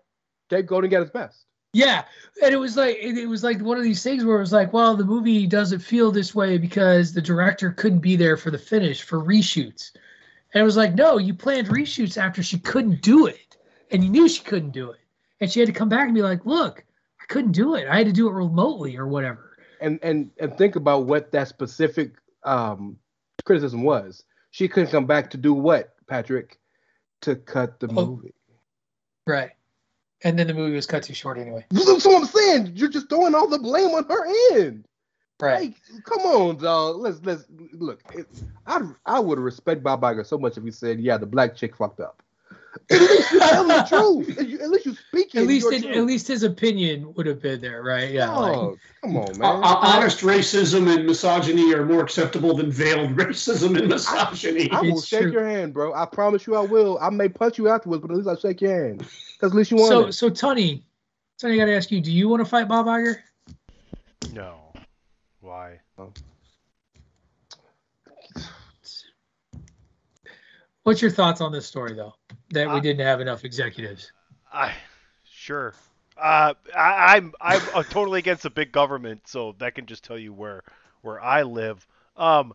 These guys are just idiots. They'll say whatever they want. I mean, George Santos got kicked out of his office. Maybe somebody else should change the locks on these guys' offices. I don't know. Shout out to Bo and Yang. doing George Santos last night. It was fantastic. As a note. Is this a Saturday Night Live thing? Yeah, I got to catch up on that today. Oh, gotcha. All right, let's get to our other favorite Bond villain in the world of CEOs, because David Zaslav, who in his interview, oh God, it's so bad. Basically he is saying that his decision to scrap movies from ever being put out there was brave. We're at a very hard time that requires hard decisions, and many of them are unpopular. If we were going to start today, what content do we need? What content is going to help us? How many people do we need? What should HBO look like? What should Warner Brothers look like? He goes on forever and basically says that he had the courage. If we produce a show, a $100 million movie, we've spent the $100 million and we don't release it, it's gone. We don't have any real benefit from it. The question is, should we take certain of these movies and open them in a theater and spend another 30 or 40 million to promote them? They were hard. But when I look at those, at the health of our company today, we needed to make those decisions, and it took real courage. Like, get the fuck out of here, man. Like, I sat here and bemoaned the Bat. Like I was not heartbroken that Batwoman didn't get released. Or Batgirl, my bad. Ray and I had words. Ray and I had words. But this is, at best, disingenuous. At best. If not just straight up, you're full of shit, dude. Like, come on, man. Ray, go ahead. Let's get you going. The hilarity of the fact that he's saying if we just would do this movie, let's spend $30, $40 to put Batgirl and the Coyote versus Acme movie were both supposed to be releasing on HBO Max. So what type of advertising were you doing for that? But on your own channels. That's hilarious. Like, this motherfucker here is hilarious. And like, you remember that Imagine video that came out with Gal Gadot that like... Oh, that was such a stupid... They need to do one for him, apparently, for all the billionaires, to raise awareness for these billionaires who are out here, struggling to make big... By the way, one more thing, and I'm going to shut up, I promise. I'm not doing this because I know you hate when we do this. But I have to bring up wrestling in one regard because I think it's relevant here. All year long, we've had to talk about and hear about how much Warner Bros. Discovery is struggling. They killed an app to merge, right? An app that was working to merge their products. They literally sold off multiple of their own and some of critically their best content. They've scrapped movies that were done to get the tax break, right? But they about to throw $300 million at the WWE to go for Raw to come to Warner Bros. Discovery. What are we doing? Like, talk to me like I'm 5, dog. Like the great modern philosopher Denzel Washington said in Philadelphia, explain it to me like I'm a 5-year-old. Please. Right. I wish I could. Because I can't. Like, I wish I could, but I can't. I'm done, man. Sonny, I'm sorry. Your turn. DJ, Tony doesn't want to. Yeah, I'm not sure I can add much more. First of all, fuck the collective 400 people in the world who have as much money as the collective world entirely. I feel bad for you when you can't afford your $700 lunch. That's my bleeding heart violin for you today. As far as like releasing movies that they don't think are going to make any profitability, I refer back to a movie back in the late 70s, little sci-fi flick you guys may have seen that nobody believed in, that nobody thought was going to do anything, including the guy who wrote, produced, and directed the fucking thing, Star Wars. Star Wars was supposed to be dead in the water. and look what happened to it. You never know what people are going to latch onto. And I think we'll just speak in terms of the Batgirl movie. I think enough people would have latched onto the idea that, hey, we're going to get Michael Keaton as Batman one more time. I think there were enough of us kids from the 90s who would have latched onto that and said, you know what? I'll go to the theater to see that old man play Batman one more time. I know it was going to be on HBO Max, but still, I think there's enough of us that would have watched it to justify it, even if it stunk. Even if the movie absolutely stunk.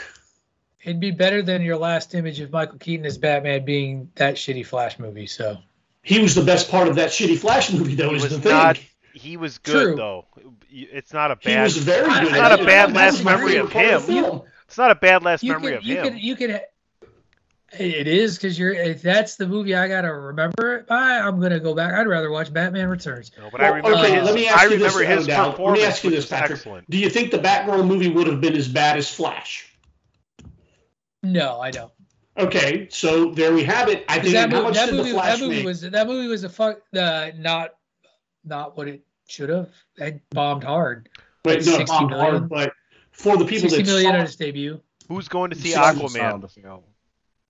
I'm going to see that. Myself and the little O'Dowd, but we talked about this last week in the trailer. That movie actually looks good. It does. Like the villain story. I actually think that movie looks good. The thing about the Batgirl movie for me that just really bothered me the most about why people thought it wouldn't do well is Brendan Fraser, the guy who quite literally was up for was the darling of critical acclaim with The Whale, who he won, right? He won best actor for The Whale, right? Literally said, and whether it's just what you do when you do the press run, but they weren't doing a press run. He said, this Batgirl movie is one of the best movies I've ever done. That guy, that's not a guy that's number one is one to lie. Clearly, we know he's not a liar. And number two, he's done everything there is to do. I believe him when he says that. Is it possible that they were worried this movie would actually do really well, and then they're like, okay, what do we do? Because we have no plans to follow this.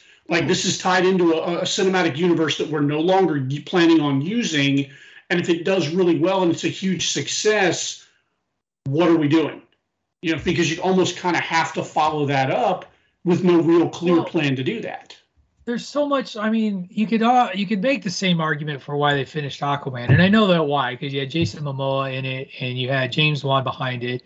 The clout of the actors in that movie were frankly stronger than the clout of the actors in Batgirl. Like, you can't. There's no real denying that. Nicole Kidman, Patrick Wilson. Patrick Wilson? Like, it's a stronger cast in the sense of a box office.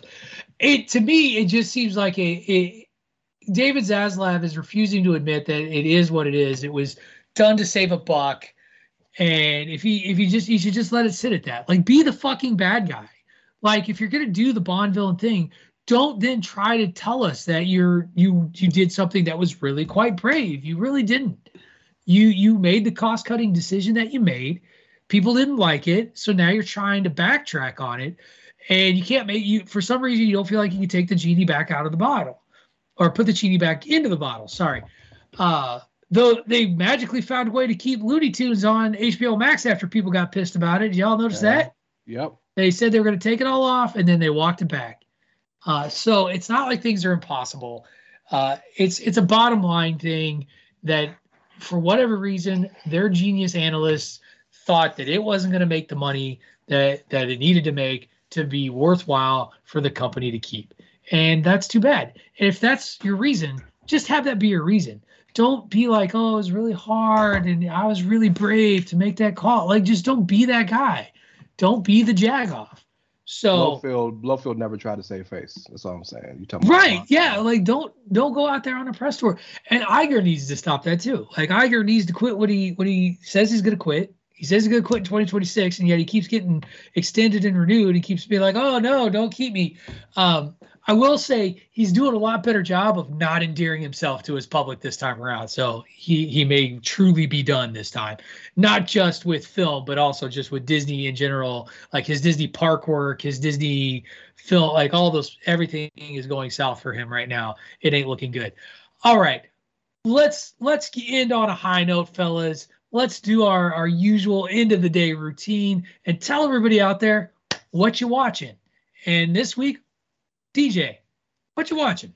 Watching the Mass Effect trilogy. They re-released that on PlayStation 5, so I've been playing / watching that. And last night I started watching something on Netflix called Knights of the Zodiac, which is a for what it is, it's actually been enjoyable. The acting's not great.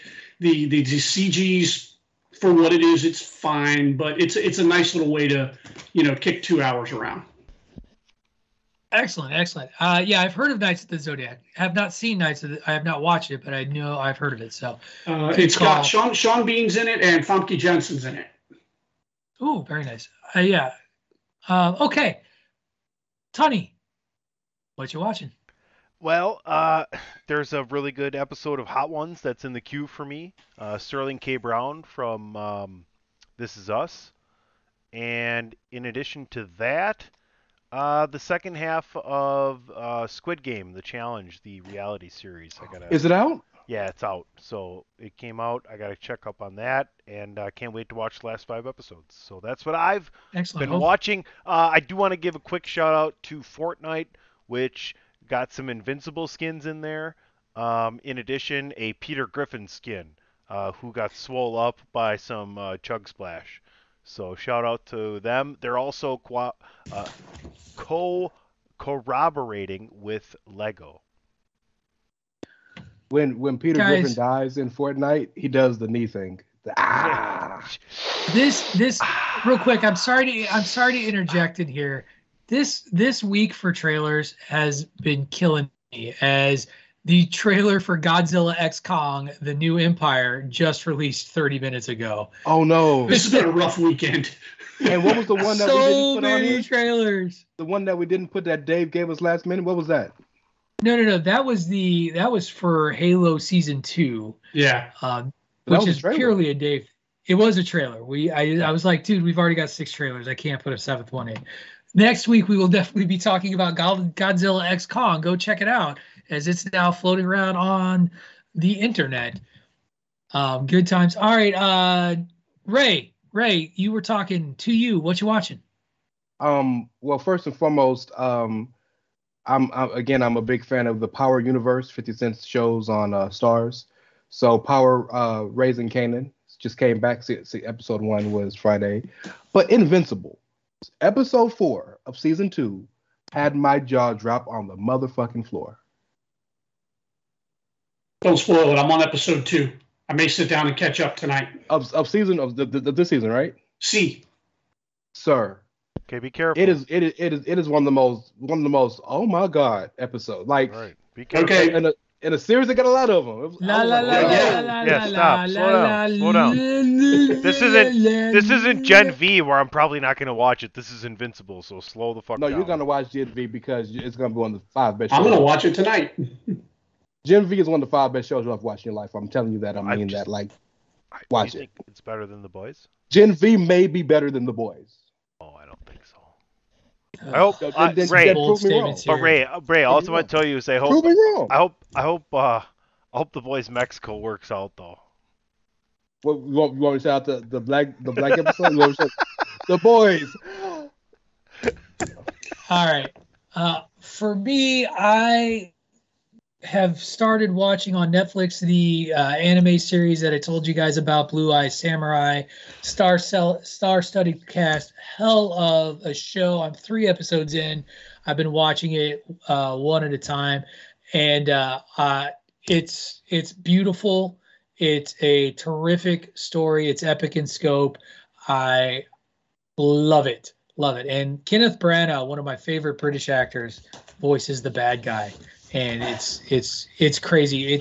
I know you guys aren't big into anime or Samurai Tal, except for DJ. The usual bandwagon is the ones that poo-poo the anime. It's a fucking great show. I love it, and I hope it lasts. And yeah, last night, as we have this recording here on Sunday, last night on Saturday, I took the little O'Dowd and we went and saw in the theater Godzilla -1, which I did. We went and saw it at the theater. Finished third in the box office this week behind Beyonce, who released the Renaissance concert, and the Hunger Games prequel, I think, finished second. I give Godzilla -1 2 enthusiastic thumbs up. Little O'Dowd loved it as well. It is everything that Godzilla was from the start, in the sense that it's about Japan, and Godzilla really, as a film franchise, the monster is the symbol and the allegory of nuclear war and the cost of nuclear war to the island of Japan and its people. And in this case, not only World War II, but the aftermath of World War II and its own hubris and experimentation. And it's funny. I was a little nervous about taking the little O'Dowd to see the movie because it's all in subtitles. He handled it just fine. I'm going to brag a little bit. He's a really good reader for an 11-year-old. Like, he keeps up quite well. His biggest criticism, and I couldn't even deny it though, and it cracked me up though, is he complained about how Godzilla's arms moved in the special effects. But the special effects are amazing. The sound, we were talking about sound editing. Like, you have to see this in a theater on a giant system because it just is the sound and scope. And it's funny because one of the other things that I complain about at a lot of the Americanized Godzilla, there is a very strong story following a young soldier from World War II, a kamikaze pilot who his whole story starts with him faking a faulty airplane so that he does not have to go through with killing himself as a kamikaze pilot, and he dishonors himself and his family, and it's about him getting his life back after his decisions have ramifications. So excellent film, and just, it's the way I want Godzilla to be, and so I really like it, and think people should see it. It's got a 100%. It may still, I don't know if it still has a 100% on Rotten Tomatoes. It has a CineScore of an AA+. It's doing great. People love it. Go see it. Hey, Tony, we need to go see the Godzilla movie at the 4D with the seats and the shit. Can you imagine the seat shaking for that movie? I mean, that's where you want to kind of get into the lower middle of the upper section, where you can have the sound surround you, as opposed to the top row where you can enjoy 3D the best. Good point. These are all great strategies to pursue. And however you choose to see this movie, see it as best you can. All right, fellas, that's going to do it for this week's edition of Bandwagon Nerds. Before we get out of here, please, let's do a quick once around. Tell everybody where they can find you on the Chairshot Radio Network and listen to you. And, you know, as Tony says, please people's earballs. And with that, we'll start with Tunney. PC Tunney, that's where you can find me, and Chairshot Radio Network, all of your favorite streaming platforms. Ray Cash. Friend me on friendster.com/itsraycash. Right, yeah, okay. RAY is a mysterious CASHS. What the fuck? Okay, Friendster. Hey, you're my favorite Friendster. The fuck is Friendster? That's what he said. I don't shout out Elon's app anymore, so I say all old apps that used to exist as a way to tell people to follow me. So okay, yeah. DJ? Sonny don't want you to follow me, so follow me. Moving on to DJ, I guess. It's kind of a little weird. I am on the app formerly known as Twitter at the Mindless Pod, one of the hosts of the Mindless Wrestling Podcast. Again, part of the Chairshot Radio Network. We also have a little Facebook page. You can look for the Mindless Wrestling Podcast, as well as we are on the YouTube. Again, look for the Mindless Wrestling Podcast. Cool. And you can follow me on the X Twitter at Wrestling Realist. It is at WRESTLNGREALIST. You can also follow me on Instagram at the same moniker, as well as Threads. Also, be sure to follow Bandwagon Nerds. We once again have declared that Die Hard is a Christmas movie, much to my chagrin. That's okay. If you like it, great. If you don't, I disagree with you, and that's fine. We'll have another poll up soon, I am sure. Those are always a lot of fun. Good things to boost engagement. Maybe it'll be who's the bigger asshole, Bob Iger or David Zaslav. I don't know if I'll write it. We'll see. But all right, that's going to do it for this week's edition. You know what? Follow @AttitudeAg too, I guess. I mean, he's at Disneyland right now, but follow David Ungar, the lawyer himself. He's feeding Bob Iger right now. Yeah, can we send our hate tweets to Dave this week? Sure, send them to @AttitudeAg. That's perfectly acceptable because why, Tony? Well, fuck that guy. No. Yeah. Not Dave. Oh, No. dude, if I can do it to DP, I can do it to anybody. Said with love, Ray Cash. Said with love. All right, that's going to do it for this week's edition of Bandwagoners. Thank you, everyone, for listening. Now get yourself out of the basement, get some sun, and go see Godzilla -1. Totally worth it, an experience all unto its own. You've been listening to Bandwagon Nerds here on the Chairshot Radio Network, on thechairshot.com. And fuck you, Bob Iger, and fuck you, David Zaslav. We love you. No, we don't. Goodbye. Save big on your Memorial Day barbecue, all in the Kroger app. Get half gallons of delicious Kroger milk for $1.29 each. Then get flavorful Tyson natural boneless chicken breasts for $2.49 a pound, all with your card and a digital coupon. Shop these deals at your local Kroger today, or tap the screen now to download the Kroger app to save big today. Kroger, fresh for everyone. Prices and product availability subject to change. Restrictions apply. See site for details.